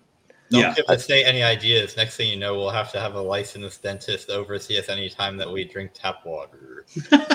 Maybe they should, you know, because you're administering medication at that point. At this point, you know, with the amount and if you think the fluoride's bad too, I've got a buddy that's training to be a water surgeon, and I joke and call him a water surgeon. I don't know exactly what the certification is, but you know, I bring up the fluoride to him, and he's just like, dude, he's like, if you knew how much lead got in the water on a regular basis, you'd be way more concerned with that. But fun fact, I'm equally concerned with that. Hydrofluorosilicic acid is like a lead magnet. Oh, okay. Yeah. So it will bond with it, and that's one of the primary things it bonds with is lead and other toxic chemicals like, you know, radium and cesium and things like that. You know, if they Herculeum and there you go. Now you're just trying to sound more photosynthesis. This conversation has put me over the edge. I'm getting one of those heavy duty water filters now. There we go. It's not a bad idea, man. Yeah. Yeah, so, you know, Alexapure is a cheap one. You know, the Big Berkey is the classic. My grandpa has one of those, but I kind of balked when I found out that it was like $400. Totally worth it, though. I mean, you can take straight up black pond water and get a crystal clear glass of Bobby Boucher H2O coming out of that thing. Yeah, he's right. Honestly, Chad and I here, like the real best way to get rid of everything, reverse osmosis, like push it through a screen. And the problem with reverse osmosis, you know, that is the surefire way to just get dihydrogen monoxide coming out of your tap. But you take everything out of the water, all the you good have stuff no too, essential minerals at that point. Yeah, I agree. You have to take a mineral supplement if you're only using RO water. I was going to bring that up as well, but it's better to do that if you know what you're doing, and then to replace like the certain salts and minerals that you need or whatever. Speaking of salt, because we were talking about like one of the like sodium, like chloride bases or whatever to, you know, because it's kind of like sodium is like a metal, and it's one of the bases for the fluoride, like chemically or whatever. But just a side note is that like monosodium glutamate or whatever, the MSG, people freak out over MSG, but that's actually the salt that's more naturally occurring in foods like celery and whatever. And that a little bit of MSG in your diet is not a bad thing. And people are like, I don't eat any MSG or whatever. And it's like, it's only a problem when you put tons in your food to the point you puff up like you know, just like got dehydrated level and you're right. I've been to fight everybody. I thought it was an all-you-could-eat buffet. Why are you mushrooming me out? But speaking of like minerals and salts that the body needs, MSG is actually one of them that's good for the body in small amounts. Like right. But you know, it is known to induce thirst. Which, by the way, Sackler family, if you're listening, I have this great idea. You could come out of bankruptcy. We could have canned water and put a little bit of MSG in it. And then I'll just put that water. People will be like, "Oh, that was delicious. I could go for some water right now." The water cycle, yeah.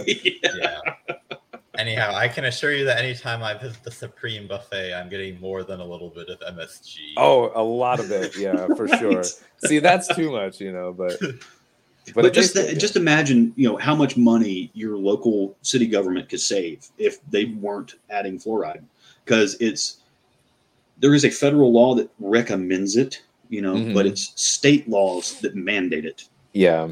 And then federal law recommends it, and it says if you do it, we'll help you. Yeah. We'll subsidize it, but you can only do it in this level of trace amounts. You know, trace amounts. Just think of all the cluster bombs we could send to Ukraine if we didn't fluoridate the water. That's exactly right. What if you bombed with fluoride? That'd be nasty. There you go. That would probably classify though as chemical warfare. Maybe so. Yeah, endocrine disrupting chemicals. Probably not good. Yeah. Which, you know, that's some of the reason that Russia stopped importing our produce several years ago. Really? You know, during the Obama years, you know, because that was, you know, he and Pooty Poot were going back and forth. You know, Obama would ban this, Putin would ban that. Obama would ban this, Putin would ban that. They were having like these trade wars, and you know, Putin banned the import of our apples because we coat some of our produce with a chemical called dimethylamine or DMA. And your standard apple, you know, so down here in Georgia, if I go buy a Washington apple, you know, a Rainier Washington apple, something like that, that thing was probably picked back in January.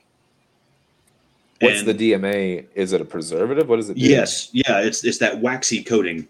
I hate the wax coating, and it doesn't let the fruit breathe at all or whatever. But exactly. Exactly. So like the apple inside sometimes can be just totally rotten. It's mealy and disgusting, but it looks bright red. Like yes. Yeah. That's why Russia stopped importing our apples, among other things. Yeah. You know, so you know they cut those off, and you know now all of a sudden I can't have a Kalashnikov rifle. And oh man, I want one of those. But I think it was after World War II when we had the stash of like chemical weapons and things like that. Maybe it was World War I actually. When was the Geneva Convention and all that, and like they banned the chemical warfare? Was that after World War I? That was a trivia question several weeks ago. And what was it again? I forget what the answer was. Was it? Because that's what's in my brain is because we weren't sure if it was World War I. I think there were two sets of them. One that's why was passed after World War I and one after World War II. I think that's what there was like an amendment to the Geneva Convention or something, so that's why we were confused. But whatever one that they banned, like the certain chemical weapons, and you couldn't have stashes of chemical weapons, and it was like a war crime to use them, and blah blah blah.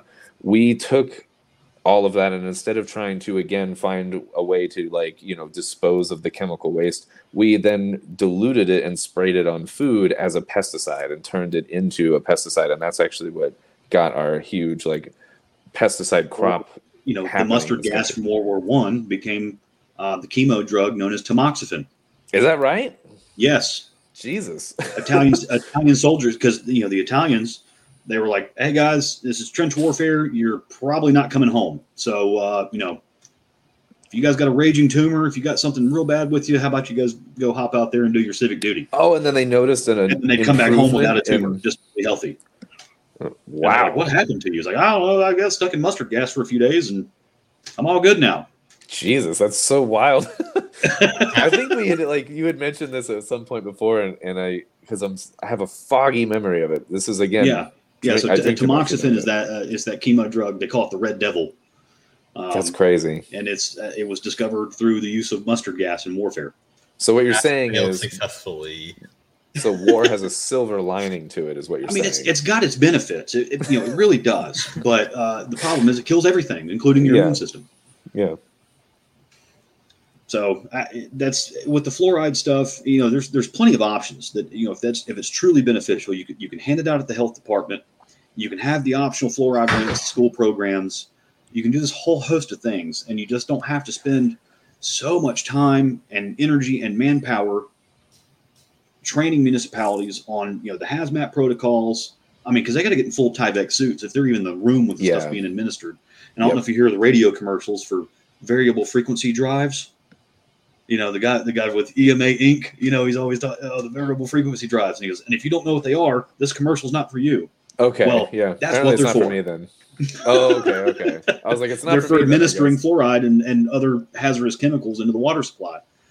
I can see, on some level, the use for chlorine and chloramine, which is chlorine and ammonia mixed together, because there's just stuff that lays dormant in the pipes. Right. And you don't know sometimes if you're going through copper or ductile iron, or in the case of Flint, Michigan, or God forbid Jackson, Mississippi, you've got these 100-year-old lead pipes.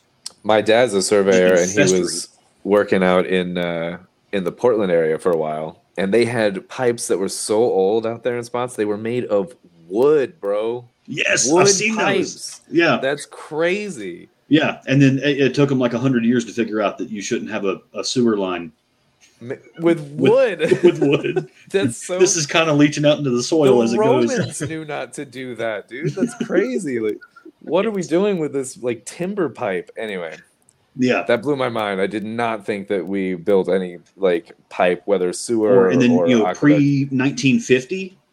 They didn't have the thought to take clay pipe and put it in the oven first. So it wasn't clay? Porous. So wet clay.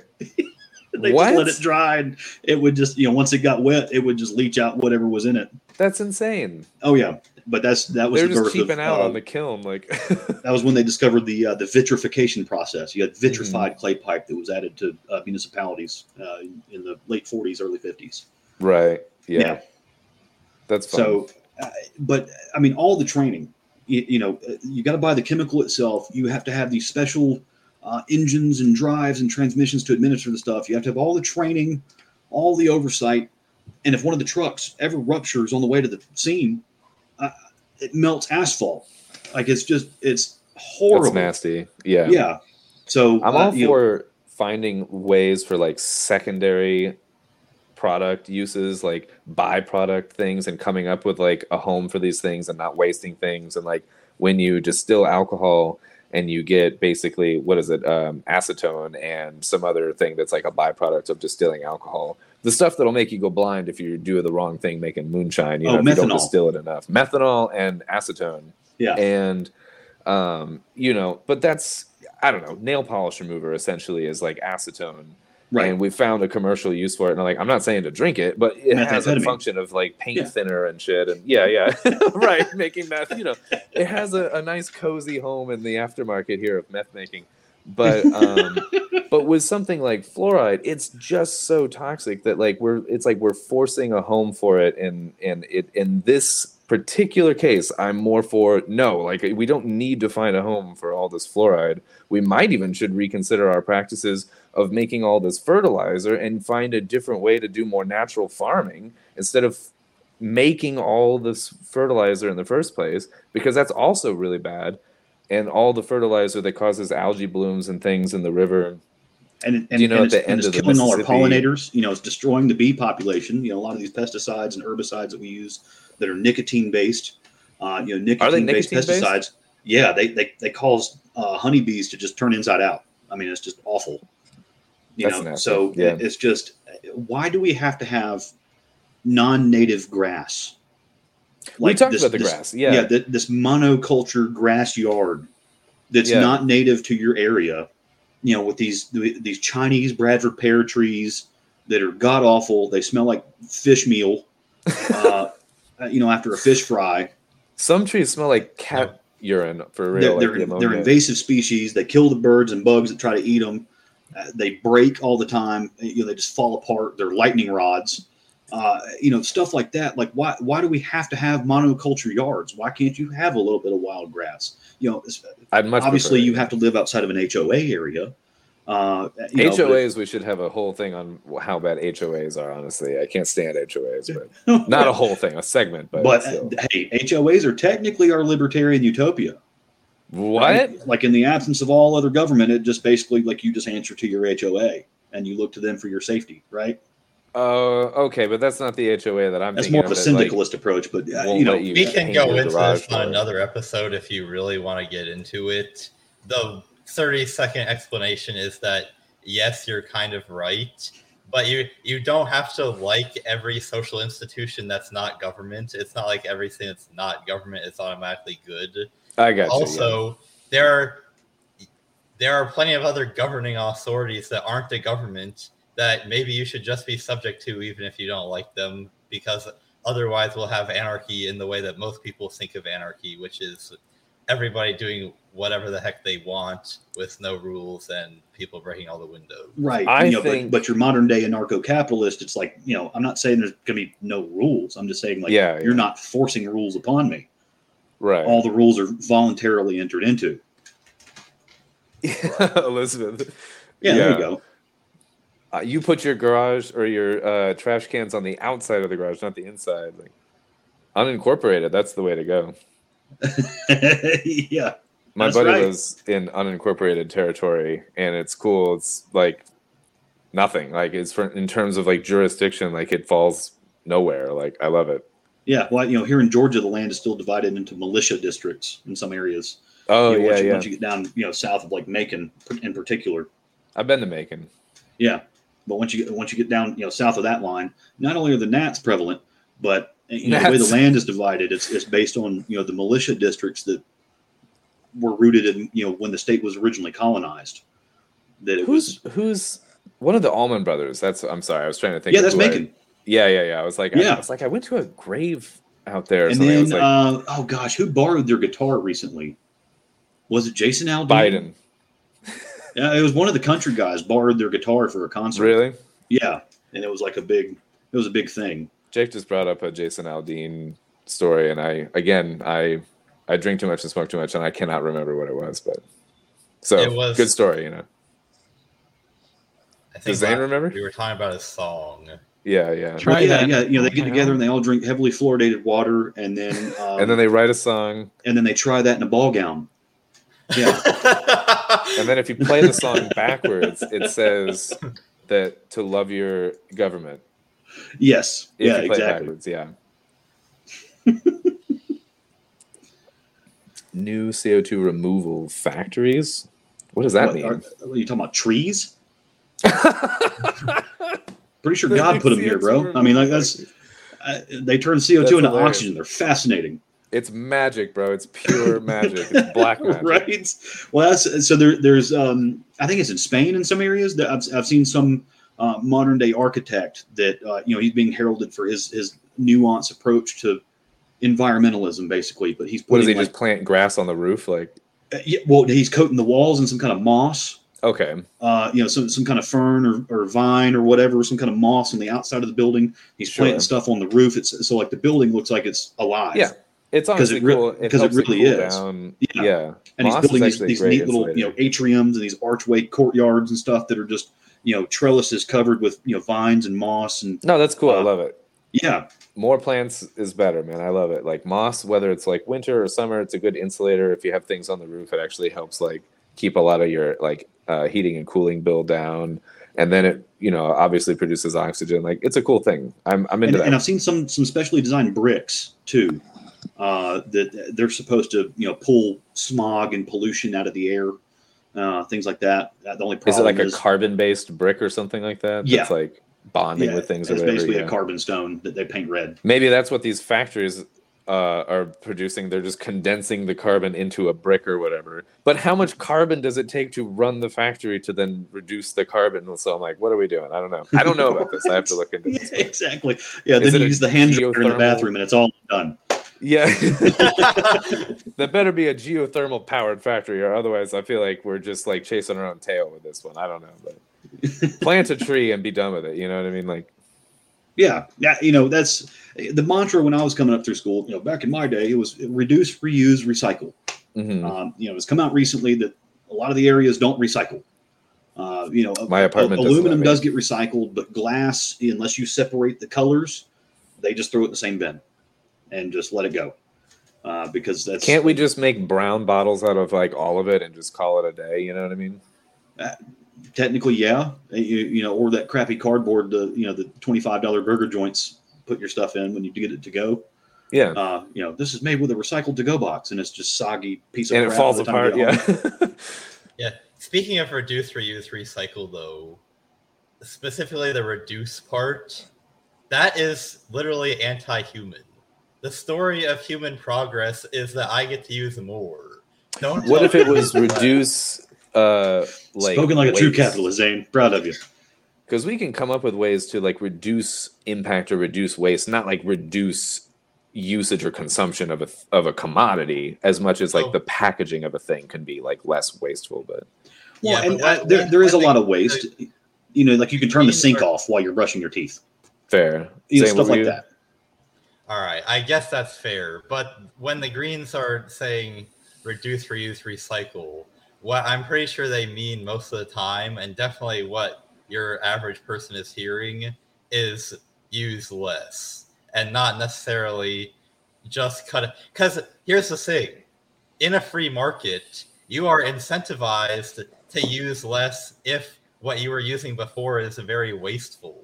Like if you're charged for if leaving the water on when you brush your teeth was going to make your water bill be higher, and you're like, you know what, I don't need to use this extra water because it's going to make my water bill be higher, and there's no point in using that water because it's doing nothing. That already provides the proper incentive to turn the water off when you're brushing your teeth. You don't need a bunch of moralizers telling you you're evil because you're not turning the water off. Like if it could arguably be so little water compared to all of the other industrial agricultural uses of water that turning the water off when you brush your teeth, that is an inconvenience to me enough to justify actually not turning it off. And that's a decision that you would make based off the price of the additional water that you're using. There you go. This reminds me. Oh, go ahead, Steven. I was going to say, yeah, and then the acronym for that is, 3 R's, RRR, which is their meme, the standard environmentalist. This reminds me of, and so like the distinction between like private, like citizen usage of a commodity or commercial or industrial, like how much is being used or wasted on one side. Do you remember the commercial, like back in like, I don't know if it was like the 80s or something. It was before my time, but I'm aware of this, right? There was like the Native American going down like the river on the canoe, and he like sees the litter and he like cries, and he sees people throwing litter onto the grass or whatever, and he cries. I don't know. The crying Indian commercial. It was a whole thing in the time, but it was a message to like not litter, right? But when you break it down, like, so the group that like funded the ad, it was like on everyone's TV, like, what is it? A public service announcement kind of ad or whatever. And between Saturday cartoons. Yeah. You have one of those pop up. Yeah. And my parents remember this. I brought this up to them. They're like, "Oh yeah, we saw that when we were kids." I think it was like 80s, but maybe it was late 70s. But the ad was paid for by these. They sound like third-party, like environmental focus groups or whatever. Thank you. Yes. Oh my God. This is it. Oh my God. This is it. So the groups that funded this are actually groups that were started by like Mars and Coca-Cola and all these, and Kraft or whatever, all the, the Unilever, the big like Procter & Gamble, yeah, the companies that make all the packaging waste. Because this was at a time when things were starting, I don't know, whatever year it was things were shifting into more and more packaging waste and plastics and things like that. And this was targeted at the people to be like, you dirty piece of shit, throw away your trash in the fucking receptacle. You're horrible. You're ruining the planet. And it was taking the pressure and the onus away from, there you go. And then he cries. It takes the pressure away. Single tear. Yeah. Because it wasn't a bag of Red Man. That's why he was upset. He was like, it should have been Crystal Burger. Like, no, but well, the funny thing is, his tribe sold the land to him. That's where the casino is. His tribe sold the land to him, and now he gets paid to pick up the trash. So he's crying because he just made so much money off the land. And the thing with littering is too, you can solve it just by more clearly defining property rights. Like if rivers and riverbanks and other areas were actually owned by somebody that wasn't the government, then if you littered, then whoever owned the property would have a claim against you. Why are you throwing your can onto my property? Whereas if you have government-owned property and the government's trying its best to, they're not really trying to manage it, but even if they were trying their best to manage it, which again, they're not, but even if they were, they still can't do it because there's a government and they have misaligned incentives and they have no idea what's going on. Then people can just litter wherever they want, and you have no idea whether it's worthwhile because there are some areas that maybe it's okay if people litter, and then because like at a ballpark, if you're at a ballpark, do you really feel bad if you leave your drink container in the seat? Not really, because you know that some you guys are saying a similar thing. Come and clean it up after you anyway, because the ballpark owners know it's easier to send 10 people through the stadium after the game's over than try to convince 20,000 people that they're terrible people if they don't personally throw their drink cup away. Right. And if only Canadian Aldi shoppers would go see baseball games, they wouldn't need the cleaning service and the ticket prices would drop by half, right? Yeah. Or so more. In a similar way, if a private property owner would have a much better idea than the government would be whether the best solution to the problem of littering is to either employ people to pick it up or to try and come up with some punishment mechanism for people that are littering. Or maybe it's a location where it's not that bad if there's litter and we just shouldn't worry about it. I want to circle back real quick to the phenomenon, though, of corporations disguising themselves as a third-party group and then putting the onus on us to feel like we are the ones that need to clean up the litter problem, and like the they're Sierra allowed Club, to make whatever. People like that. What's the Sierra? Is that another fake? They have a lot of environmental companies under their umbrella. Okay, yeah, yeah. But at the end of the day, it's a bunch of red meat eating, cigar smoking, jet plane flyers. Yeah, it's a facade, and it's honestly it's a public image thing, and it's putting onus on us, and it's getting us talking in a certain way while other people get away with private jets and whatever, and exactly. And I always just like to turn the spotlight back to the man behind the curtain kind of a thing or whatever. And but there's an interesting conversation to be had in the nuances, like in the weeds of litter and things like that more specifically. But in general, there was a cultural push to get us to feel like it was our responsibility, not at the time of changing what type of packaging production was happening, not the responsibility of the manufacturers. And they knew that, and psychologically they instilled that, and one of their tactics was a televised ad that looked like, because they couldn't put Kraft this message brought to you by Coke. Yeah, exactly, because then it would be fishy. So they banded together. This is an interesting thing. Multiple different, companies and industries with a similar interest, and made a fake third-party group to then label it as so it looked legit and whatever, and then aired it, and then all of our parents saw it. So yeah, that's a really good point. And I know that I take us sometimes down into rabbit holes of that's okay, we like rabbit holes and into anarcho-capitalist theory, but if I'm not doing that, then I'm really not providing any value to the show. No, we love it. Yeah. Practically speaking, that's a very interesting point that I didn't know about, but yeah, leave it to pretty much anybody to try and blame somebody else. Well, the government is not the only one that engages in the Hegelian dialectic. That's why there's a revolving door of these. What Barry Goldwater warned about was the interlocking corporate directorships. There's this revolving the Dick door. Cheney door, man. That's right. Yeah. So, Donald Rumsfeld. He started with Searle Chemical Company. He's the reason aspartame is on the shelves. You know, that's a recent thing. Like aspartame causes cancer. Donald Rumsfeld put that in the market, y'all. Yeah, he was an attorney for several chemical companies. Formaldehyde or wood alcohol, or like what does it turn into with the acid in the gut? Like, it turns into something nasty in the gut. Wood alcohol. I mix up the two. Aspartame and saccharin are the two, prime evils of fake sugar. Yeah. There's erythritol, and there's a bunch of other ones. Well, erythritol's fine. It just gives you some diarrhea. And that's not as bad, right? Yeah. It's too much of it.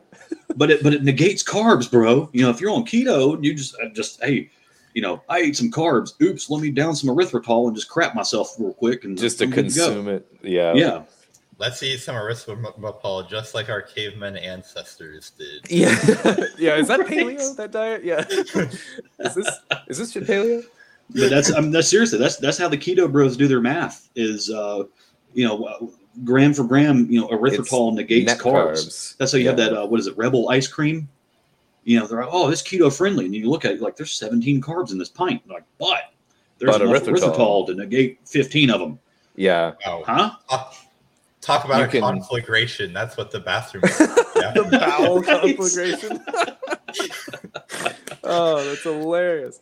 There's going to be a rainstorm moving into that restroom. Absolutely, yeah. You're going to get a deluge of ash and fragments. Oh, God. Oh, man. But okay, so let's go into the other one. And I'm sure some of this stuff is going to bleed into this. Zach, if you're still with us, let's go to the coup in Niger. So we brought this up a few weeks ago, because this was a thing. I'm like, why in the heck is this all of a sudden popular news? And then this popped up, and I was reading through this, and so there's a strategic pipeline that's going through there, oddly enough. So this is going back to the show's title. This is us throwing oil on the fire here. Look at this. Look at one of the groups. So the coup in Niger could lead to the deployment of the Wagner forces in the country. Wagner forces? The dude that just, like, Putin's general that just tried to technically overthrow him? Oh, okay. The Wagner forces. What the heck are they doing there? I've been under a rock, so this story I know so little about. Yeah, so the coup leader, he did a televised broadcast of aired their grievances out of why they overthrew the democratically duly elected government. And among their grievances was that they were squandering foreign aid money, particularly from the United States. Yeah, I knew that was coming. Yeah, and so now you got the Wagner forces come in to keep the peace. This just screams wag the dog to me right here. I mean, this if this isn't early 70s Afghanistan all over again, I don't know what is. Viva Poutine! That makes me want some French fries, man. Right. For our audio listeners, there's a picture in this article, and it's a picture of a crowd, and the guy at the front of the crowd is holding up a big sign that says Viva Poutine. The way it's spelled just makes me want curds and fries, man. I don't know. I'm glad we won that war, so we don't have to deal with all that. Yes, Zach. Vog the dog. You're exactly right. And if you want to really know what I'm referring to, there's a good movie, Charlie Wilson's War, that kind of dives into that of how we got into Afghanistan to begin with. We went in there in the early 70s. It was proxy war battles. We armed, funded, and trained the Mujahideen, and gave them the means to repel the Russian forces, thinking that we were going to rush into this place that has been an absolute shithole since the beginning of civilization, that we're just going to rush in there and like, oh, hey, there's $3 trillion worth of lithium in the mountains. We're just going to go in there and harvest that stuff. Sorry, bro, that hadn't happened. People have been trying to do that kind of thing for thousands of years in that place. Not necessarily for lithium, but for all the various other resources there. No, what's the ancient aliens? 3,000 years ago, they educated the local chieftains about the lithium. That's right. Yeah. Because the atmosphere is breaking down, and they need more lithium. Mm-hmm. Yeah, they needed a lot of superconductors 3,000 years ago. Right, but that was, and then here's the weird part. Even after all that, after everything we allegedly did for Afghanistan, once they do start to harvest the rare earth minerals there, China has more mining rights than we do. China mines everything because they don't give a shit about what it does to the land, basically. And then going back to Elizabeth's comment, so the government service of disposing of the trash. Guess what we do with our trash after we send it to China and they burn it? Some of it. Supposedly, but now we have an island almost the size of Texas floating in the Pacific. There's so many places. It's real easy for our bleeding heart people to make documentaries about it. Yeah. Because this is obviously American trash. Look, it's Aquafina bottles and Coca-Cola bottles, and and it's written in English on the labels and things. Coca-Cola. We pay China to dispose of it. They drive halfway out in the ocean, dump the crap, come back and get another load. It's some of it's dumping, some of it's burning or whatever, but we basically just give it to somebody that has softer regulations than we do, and then they just do whatever they want with it. Right. It's the blind eye, the don't ask, don't tell of trash or whatever. That's why that was one of the questions that was going around of Mega Millions was $1.5 billion recently. What would you do if you won that? It's I would start a timber company in Brazil, and then the U.S. federal government would pay me to get not paid cut not down to trees. burn it. Yeah. And I would turn that into $10 billion overnight. You can't get more passive than that. That's exactly right. So that's some of the stuff that's going on there. Why are we not surprised?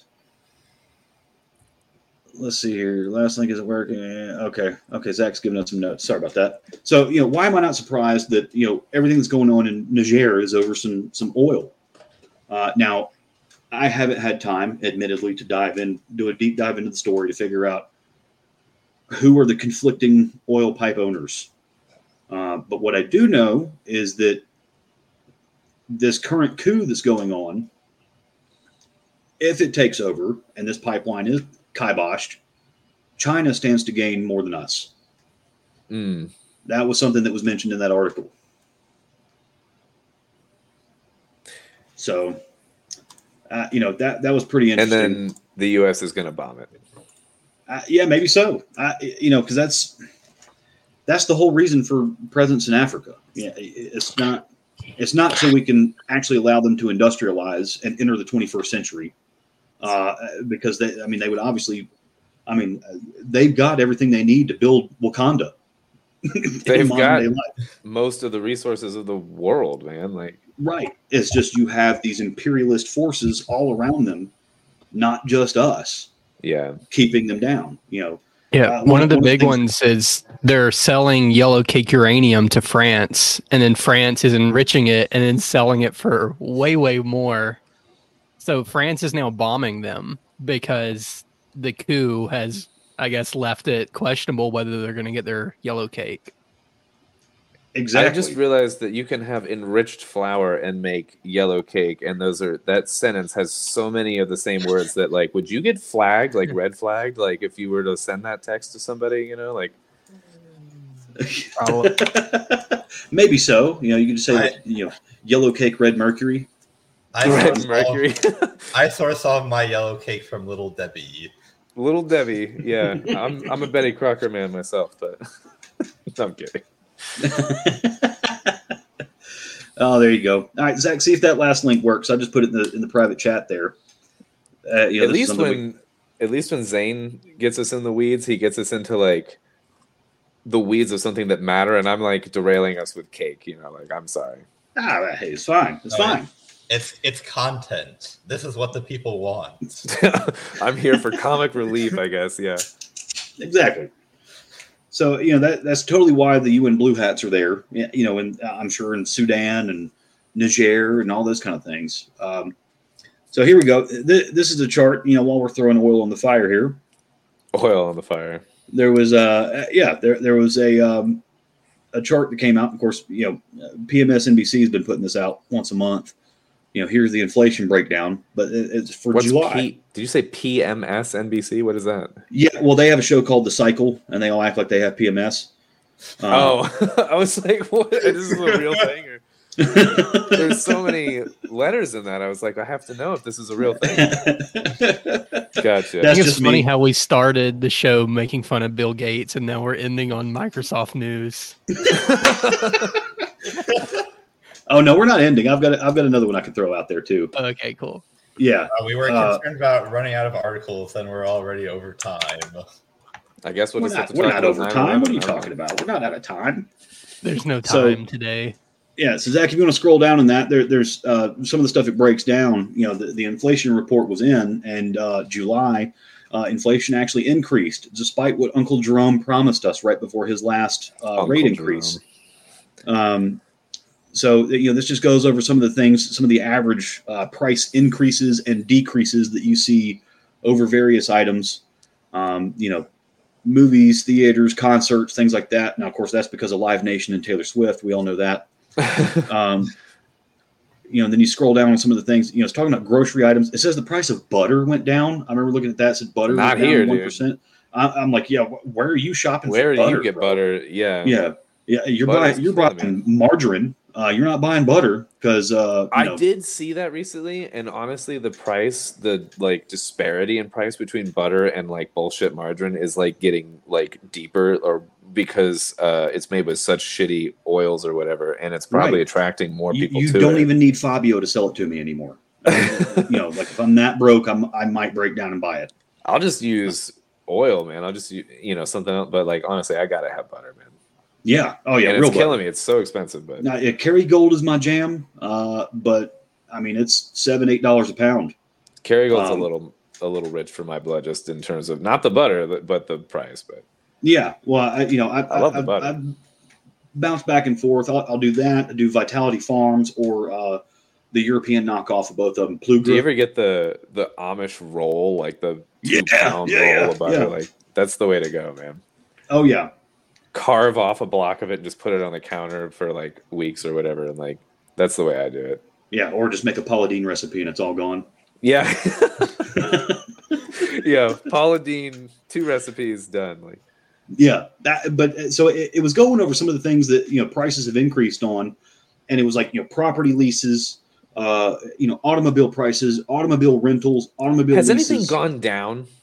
Yeah. So that Let's was start there. It's a smaller list. That's why they're saying inflation overall is increasing, because the only thing that has really gone down, the margin of things decreasing. Not margarine, but margin. Yeah. Well, margarine as well, because it's crap. But it's 2% or less of a decrease in price. Mm-hmm. Certain labors have decreased, and that's just because people are just trying to they can't keep increasing their rates anymore. Yeah, but that's that's a whole different thing. But something else is increasing. I don't know if you guys saw this story. Delivery fees. Holy cow. I just had the Teamsters just held the UPS hostage. UPS drivers, they're about to negotiate a contract with the Teamsters union. Okay. The average UPS driver after like 5 years of service is going to be making like $170K. Wait, across 5 years? After like 5, like once they're fully vested in the company, fully benefited and all that kind of stuff, like the average pay for a driver at UPS is going to be $170K. Now, of course, that factors in their benefits and their pension as well. So, what they're really bringing home in their paycheck is probably like 90, 95, but holy crap. I got into the wrong business, man. Right. I'm in the wrong business. $95K a year, full benefits, full pension, all that. And then you're a member of a union, which, I've known some folks work for UPS here in Peachtree City. And there was a guy that showed up to work drunk, set the truck on fire while he was refueling it. On accident? And he got a 2-week paid suspension, and he was back at work delivering packages again. Oh my God! So imagine that, like you're bringing home 6 figures for that, and like the big trade-off is like you have to work Thanksgiving and Christmas. Okay, cool. Like if you're a single guy, you're across the country from your family that you hate anyways. Yeah, it sounds like a great gig. I've done that in a lot of industries anyway, and I didn't get $90K or whatever, bartending or whatever. Right. Well, and that's on top of your pension and benefits. Yeah, you don't get either of those bartending either. So exactly. How do you set a car on fire though? while pumping gas. I mean, it was in a state of disrepair already. The vehicle was like, yeah. Or the gas station. Also, he didn't turn it off while he was refueling it. Will that actually do anything? Well, apparently for some older UPS trucks, it will set them on fire. Okay. I don't do it. I don't leave it running, but I know it's like frowned upon and like, it's like, you're not supposed to, but I didn't ever really think about like why, but. Yeah. And Zach, if you can get into that last link we put in the private chat. Zane, did you have something? Yeah, so I know a guy from a men's group in my church who works for UPS corporate, and like they were making contingency plans, like send out their corporate employees. Like he was gonna have to get sent to like Montana to like, and they were gonna have their corporate employees make the deliveries if they couldn't get the strike with the Teamsters sorted out. That appears to have been averted, but like he was a couple days away from having to do that. Man. So like the chef is going to deliver the pizza kind of a system as a short-term stopgap fix or something. Yeah. Man. Well, and so, by the way, while we're talking about burning it down, so we have the BRICS Accords. I don't know if you guys have heard of this, but it's Brazil, Russia, India, China, South Africa. Okay, so they have... and especially in the wake of everything President Biden has done against Russia. Why didn't they call this cribs? What's that? I like cribs better than bricks, Yeah. Well, bricks, I don't know, because that's what they're throwing at us right now. They're throwing bricks into our glass house, essentially. So because you get these countries together, you have Brazil and South Africa, you can kind of see, whatever. But then you got Russia, India, and China. Those are the three, correct me if I'm wrong, per capita, their citizens hold more gold than anywhere else on the planet. Oh, I didn't know about this. Oh, yeah. The citizens do? The citizens do. China has been urging its citizens for the last 5 years in particular to start hoarding gold and precious metals. Wow. Uh-oh. Because they're basically, they've kind of almost, underhandedly admitted to their citizens their currency's crap and we're the great Satan. So obviously they hate us too. And, we're the next best thing to the Chinese yuan to a Chinese citizen. Even though they hate us, we're the only people they hate more than Japan. You get into all this stuff and it's pretty scary. All these folks forming an alliance. So, you have all the economic sanctions we put on China in the last, say, 20 years in particular. And then what we've done to Russia in the last, say, 10 years. We removed Russia a few years ago, removed them from the SWIFT system. So the SWIFT system is how banks pay each other and fund mortgages. And, you got the LIBOR rates and all that kind of stuff, how the banks loan each other money. Mm-hmm. So we removed them from that. So it basically crippled Russia's ability to do international trade in U.S. dollars. Oh, okay. Which, with us being the reserve currency, it's kind of a bad move. Yeah. If you're really cocky, you think you're just shutting them down and allowing them to not do international trade anymore. But with these alliances that Russia had already struck up prior to this, and just further annealed because of it, Russia's economy is actually flourishing right now, y'all. They always find a way. And it's almost totally removed from US dollars. That's interesting. And it's scary as hell because they are a big oil nation. They are a big gold nation. They have lots of natural resources. They have a vast expanse of geography. When you have as much land as it's a massive amount of just geographically speaking land, the chances that you don't have resources are very low. Like Russia is a large place. Yeah. So, their citizens haven't been able to make international wire transfers, through Russian banks to whatever, all that kind of stuff. They've found ways around it. So now you have, what's called the Durban Accords, because these countries have annual summits. And I would put this on the radar as more dangerous than a Bilderberg meeting, more dangerous than a Davos meeting. Okay, because this is an international consortium seeking to supplant the world reserve currency. I'm writing this down to look into this more. Yeah, so they're meeting in 13 days. August 23rd in Durban, South Africa. The Durban Accords, this edition, the 2023 edition of the Durban Accords, they are supposed to launch an international gold-backed currency. And it's going to be backed by the gold reserves of these 5 nations. An international so gold dangerous, but it sounds pretty good to me. We're a dwarf overnight. So yeah, I mean, it's going to get worse before it gets better. But with countries like China and South Africa at the helm, I don't really trust this is going to be a pro-freedom movement. Well, I guess there's a difference between what currency people are using and what governments are in control. Because if we go to a more gold-backed currency, that doesn't necessarily mean that those particular governments stay dominant. Like my main line of argument about why people shouldn't be so afraid of China is that we need to remember that central planning doesn't work. And to think that China is going to suddenly overtake the U.S. in terms of raw economic capacity is to make the assumption that central planning works, and it doesn't. China has a whole lot of problems with its economy, and I'm not really concerned about it. Suddenly, that's why they alone can't do it, but they can leverage the power of other nations. Yeah, the power of other nations that have their own really... because, look, I mean, Russia and India alone is a significant portion of the world's grain supply. Mm. And then you've got India that's already announced that they're stopping the export of any non-white basmati rice. Yeah, we talked about that.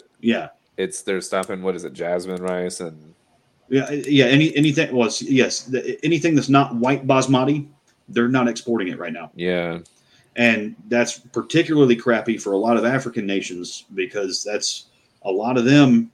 That are impoverished economically, they get a significant amount of their daily calories from rice. Mm-hmm. China just had one of the worst monsoons on record. Their harvest sucks. Same thing with India. So that's why they're making that move. Ukraine, they're in absolute turmoil. They're one of the primary sources of fertilizer in the world. So now people that grow grains are having trouble doing that. We've increased our exports. So, just watch out, guys. It's just, if you're particular with some rice or some breads or some stuff like that, that's where the inflation is about to go into turbo power for us. No, I mean, just we're on a bad trend, man, in general. And we could tie this in whether it's like this track and or if it's more like, global climate catastrophism or whatever track it is. Like, I do honestly think there's going to be some hard times in terms of food shortages and things, and not to be an alarmist about it. Reuse and recycle. That's we're going to be reusing some sandwich bags. We're going to be flipping them jokers inside out and washing them off and stuff. And I mean, I have silicone bags, but I saw something. I mean, it's definitely important to be prepared for that kind of possibility. I guess, again, a note of optimism. A lot of libertarians, including me, were very concerned about food shortages last winter, and thankfully, at least in the U.S., that did not end up materializing. Now, maybe it'll happen just because food costs last year doesn't mean that it's not going to happen in the future. But it did happen. I don't know if you paid attention, but the price of eggs went way up this past winter. That's what it was reflected in cost. Is February, March, April. We had a food shortage. You just paid more for the food, and you had the money to pay for it. Yeah. Okay, but people were making claims that it was going to be much worse than it actually was. People didn't starve, right? But but that's what I'm looking at. That's what I'm talking about, though. So that when I say food, I'm not talking about you're going to be in a bread line with a stamp, for your daily meal, with holes in your clothes, and it's just going to be a Great Depression all over again. It's not going to be like that immediately. Yeah. The next step is hey, how often do you eat chicken wings now versus 3 years ago? Yeah, right. Who's going to go to a bar and pay $1.50 for a wing? Really? That's triple what it was just 5 years ago. Right. And technically they're cutting the wing in half and selling it as 2 wings. Yeah. When did that become a thing where a wing is not the whole wing? A flat and a drumette and the little tip piece. You can't sell these things separate. That's a wing. This is a wing. Get out of here. I also saw in that article, there was a line in there somewhere that said something like Beijing blames the Fed raising rates for international, financial whatever. But it's funny that people here a few years ago were blaming China for with COVID and all that for like international financial ruin or whatever. Well, and China will straight up, manipulate their currency. We do it too. Every major industrialized nation does it. So if you actually get into Forex trading, or you do some kind of study on how to trade Forex, that's one of the primary concerns, is that these countries are going to get together and manipulate their currency. Even Switzerland has done it. They did it one time in the mid-90s. It was substantial because the Swiss franc maintains parity with the dollar, just like the euro does. There was a time a few months ago that a U.S. dollar was worth like $1.25 or $1.30 euros, and they were like, "This is a problem." And now it's channeling back in the same area. Now we're getting up into $1.35, $1.40 Canadian. We should be about $1.25. There's certain channels that these countries get together, and they like to operate to maintain stability, or at least the visage of stability. So we need another country to ruin themselves financially to kind of balance things out, Well, and there's some that are headed for some demographic cliffs. Certain European countries are upset about their influx of migrants, but their current working population is not enough to cover their pensioners retiring. And then there's that's like kind of what we're headed for too. Is, Gen Z is not really entering and producing in the workforce at the level to support the boomers at the rate they're retiring. Right. That's what I was going to bring up, is like an age thing, like a generational. Yeah. You brought up demographics, like age is a big one. Yeah. Well, there's a demographic precipice that we're headed for. And I hate to say it, but it's kind of fortuitous COVID knocked some of these folks off. Because now we're kind of, reaching that level of parity again, where the workforce can support the retirees. I'll bring up even just, the question again of like coincidence. You know what I mean? Like in general, you have a disease that targets just basically that demographic or whatever. I don't know. Right. We don't even need an answer. And then if you believe the official death toll numbers, the boomers just had a Vietnam level extinction event in the last 2 years. Yeah. Before that, it was handguns, Yeah. So it's just stuff to look at. And I'm not going to be, so doom and gloom that, we're going to be, all orphans just hanging out in the cold, waiting for our next bowl of soup. But, the next step is, going out for sushi is going to suck just as bad as going out for chicken wings does now. Yeah. There's going to be, it's a little bit of a pinch. There's just, a little bit here, a little bit there, a little bit here, a little bit there. And we're a frog in boiling water. Now if we continue to produce and kick ass like we always do, we'll fend our way through this. But, there's certain things, grains and rice and stuff like that. The price is about to go up. And, we could very well, and this is not financial advice, but, we could very well see $3,000 an ounce gold in the next year and a half. I thought you were going to say $3,000 rice. $3,000 an ounce rice. Yeah, there you go. Yeah, at Salt Bay's restaurant. He'll slather it in butter and sprinkle salt on it. Oh, we switched. Yeah. But let's see. That's all I got. I was supposed to get some funny videos.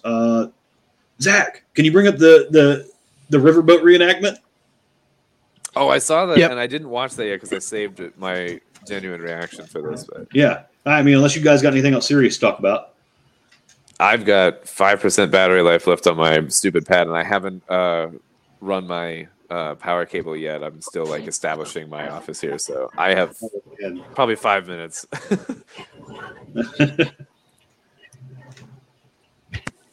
Yeah. All right, here we go. This is gonna be a good one to end with. This is a reenactment of the Montgomery Riverboat. Oh, right. These guys did a good job. Wait, I'm not sure I've seen the original clip.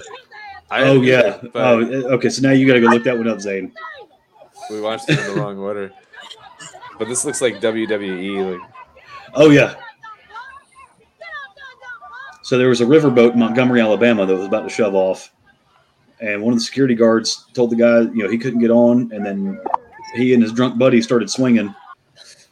And then instantly, people from the riverboat are filming this fight scene. Oh, here we go. Here's the real thing. So this is okay. Yeah.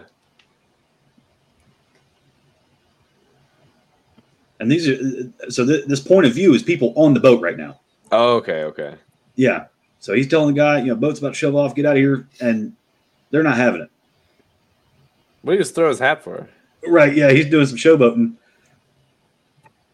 I mean, like, you drop it on the ground is one thing, but he, like, frisbeed it. Yeah. Now he's getting ganged up on. Who's throwing something in the water?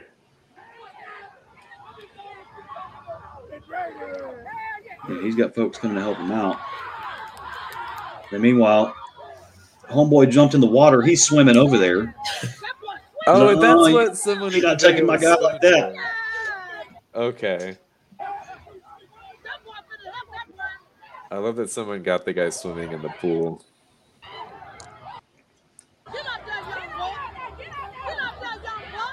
What are we doing?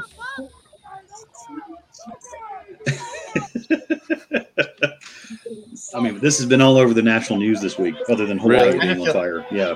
I kind of feel bad for the guy that jumped in the water. By the time he was able to swim, it was over. It was already over. Oh, yeah, he's totally out of breath too. He's trying to puff up and defend the guy. He missed it. He missed all the action. Yeah. And then eventually some guy comes up with a chair. Oh, that's why he throws his hat. He launches his hat. Yeah. And does some kind of Popeye dance, Yeah. And then someone swims. All right. Makes more sense in this order now. Yeah. Yeah. Right, this is very well choreographed. I think Zane and I both don't watch national news, so I didn't see this. I get all my news from podcasts. So yeah, I get a lot of mine from memes and stuff, and videos. Yeah, this has been all over memes on Skynet, so that's how I got my news on that. I get my news from you guys every Thursday, so yeah, there we go. See, and Elizabeth's got a point. Wings used to be poor people food. Now lobster used to be poor people food. Exactly. Cockroach of the sea. Yeah. But now it's upper middle class are the only people that can really handle it. Yeah. So, there's a long tradition of people turning the scraps into something edible and then turning it into something delicious. And then the rich people that gave them the scraps now want that thing. And then it becomes too expensive and we got to start the cycle all over again with a new thing that nobody wants, a new cut of meat or a new whatever. Right. I remember the porterhouse steak, which was like a sirloin with a ribeye still attached to it. It's it's porterhouse is T-bone is the New York and the filet mignon. Yeah. Porterhouse, I'm not even sure what cut the porterhouse is now. That porterhouse was 2 cuts, and you don't see anybody anymore serving porterhouse. I love porterhouse. No one serves porterhouse? No. Porterhouse is great. I had a porterhouse at Outback Texas Roadhouse. I was at Roadhouse Texas has porterhouse, yeah. Several months ago because a friend of mine was working there, and I was going to get the 40% friends and family discount. So I immediately ordered the most expensive thing on the menu, which was the 23-ounce porterhouse. Yeah, $60 steak, isn't it? No. At Texas Roadhouse, it was only $27. A porterhouse is a strip and a tenderloin or a fillet together, and it's like the same thing as T-bone. You just get more fillet. I think it's T-bone just further down on the loin or something at a different either fore or aft or whatever of the steer, but a similar stretch of the muscle. In the wake of the Obama inflation, I don't see the porterhouse anymore. I don't see it at my grocery store anyway. I used to be able to go to I can't afford steak at the grocery store, so I don't even fucking look anymore. Right. God, I'm working with ground beef now at this point, man. Ground chuck is what I can afford. Right. I can do good things with ground chuck, but it's still just ground chuck, Yeah, well, or it's what, red beans and rice? Yeah. Well, the price of rice is going up, so a lot of kielbasa, yeah. Yeah, this is why I'm not as familiar with where the cuts are on the steer anymore, because I can't eat the damn cuts anymore, so it doesn't matter. All I get is chuck, so it doesn't matter. God, I get chuck and tripe, is what I can afford. Hey, tripe tacos are not to be messed with. No, dude, I'll eat tripe. I'll tear up if they're done right. Yeah. Or lingua. If you had some lingua tacos. Oh, that's my favorite, dude. Lingua is the bomb, dude. Absolutely. Yeah. That's what I'm talking about. You know what I mean? Give me the pork cuts that no one wants and turn them, cook them for 12 hours and I'll eat that, Yeah. Put some fancy gravy on it. I'm all over it. Yeah, absolutely, man. And cabeza, basically head tacos, man. It's good. I haven't had those. Cabeza's good, man. Okay. Yeah. I'll eat anything, man. I mean, not cockroach milk or whatever, but if it comes from an animal, right. I'll eat anything. I'm going to hit you with a double scoop Into milk sundae one day. No, I'm not into that. No. Just tell me there's pistachio in there, and then maybe you trick me into eating cricket ice cream or whatever. It's really ground up grasshoppers. Yeah. Well, that's all I have for tonight, Phyllis. We're at about 2.5 hours, so that's a good run. Yeah, I think we're going to call it. Yeah. Thank you, everybody. Yeah, happy birthday.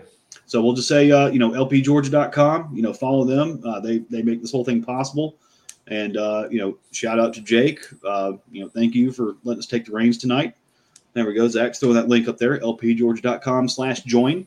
For the price of 1 month of Netflix, you can be an LP member and fund endeavors like this and many others. For less than the price of one porterhouse per year, you can earn a little membership. There you go. Yeah. One porterhouse per year, I'll give you a shout out every week if you want to throw it my way. So that's all I have. Thank you, folks. Tune in next week. Yeah, that was fun.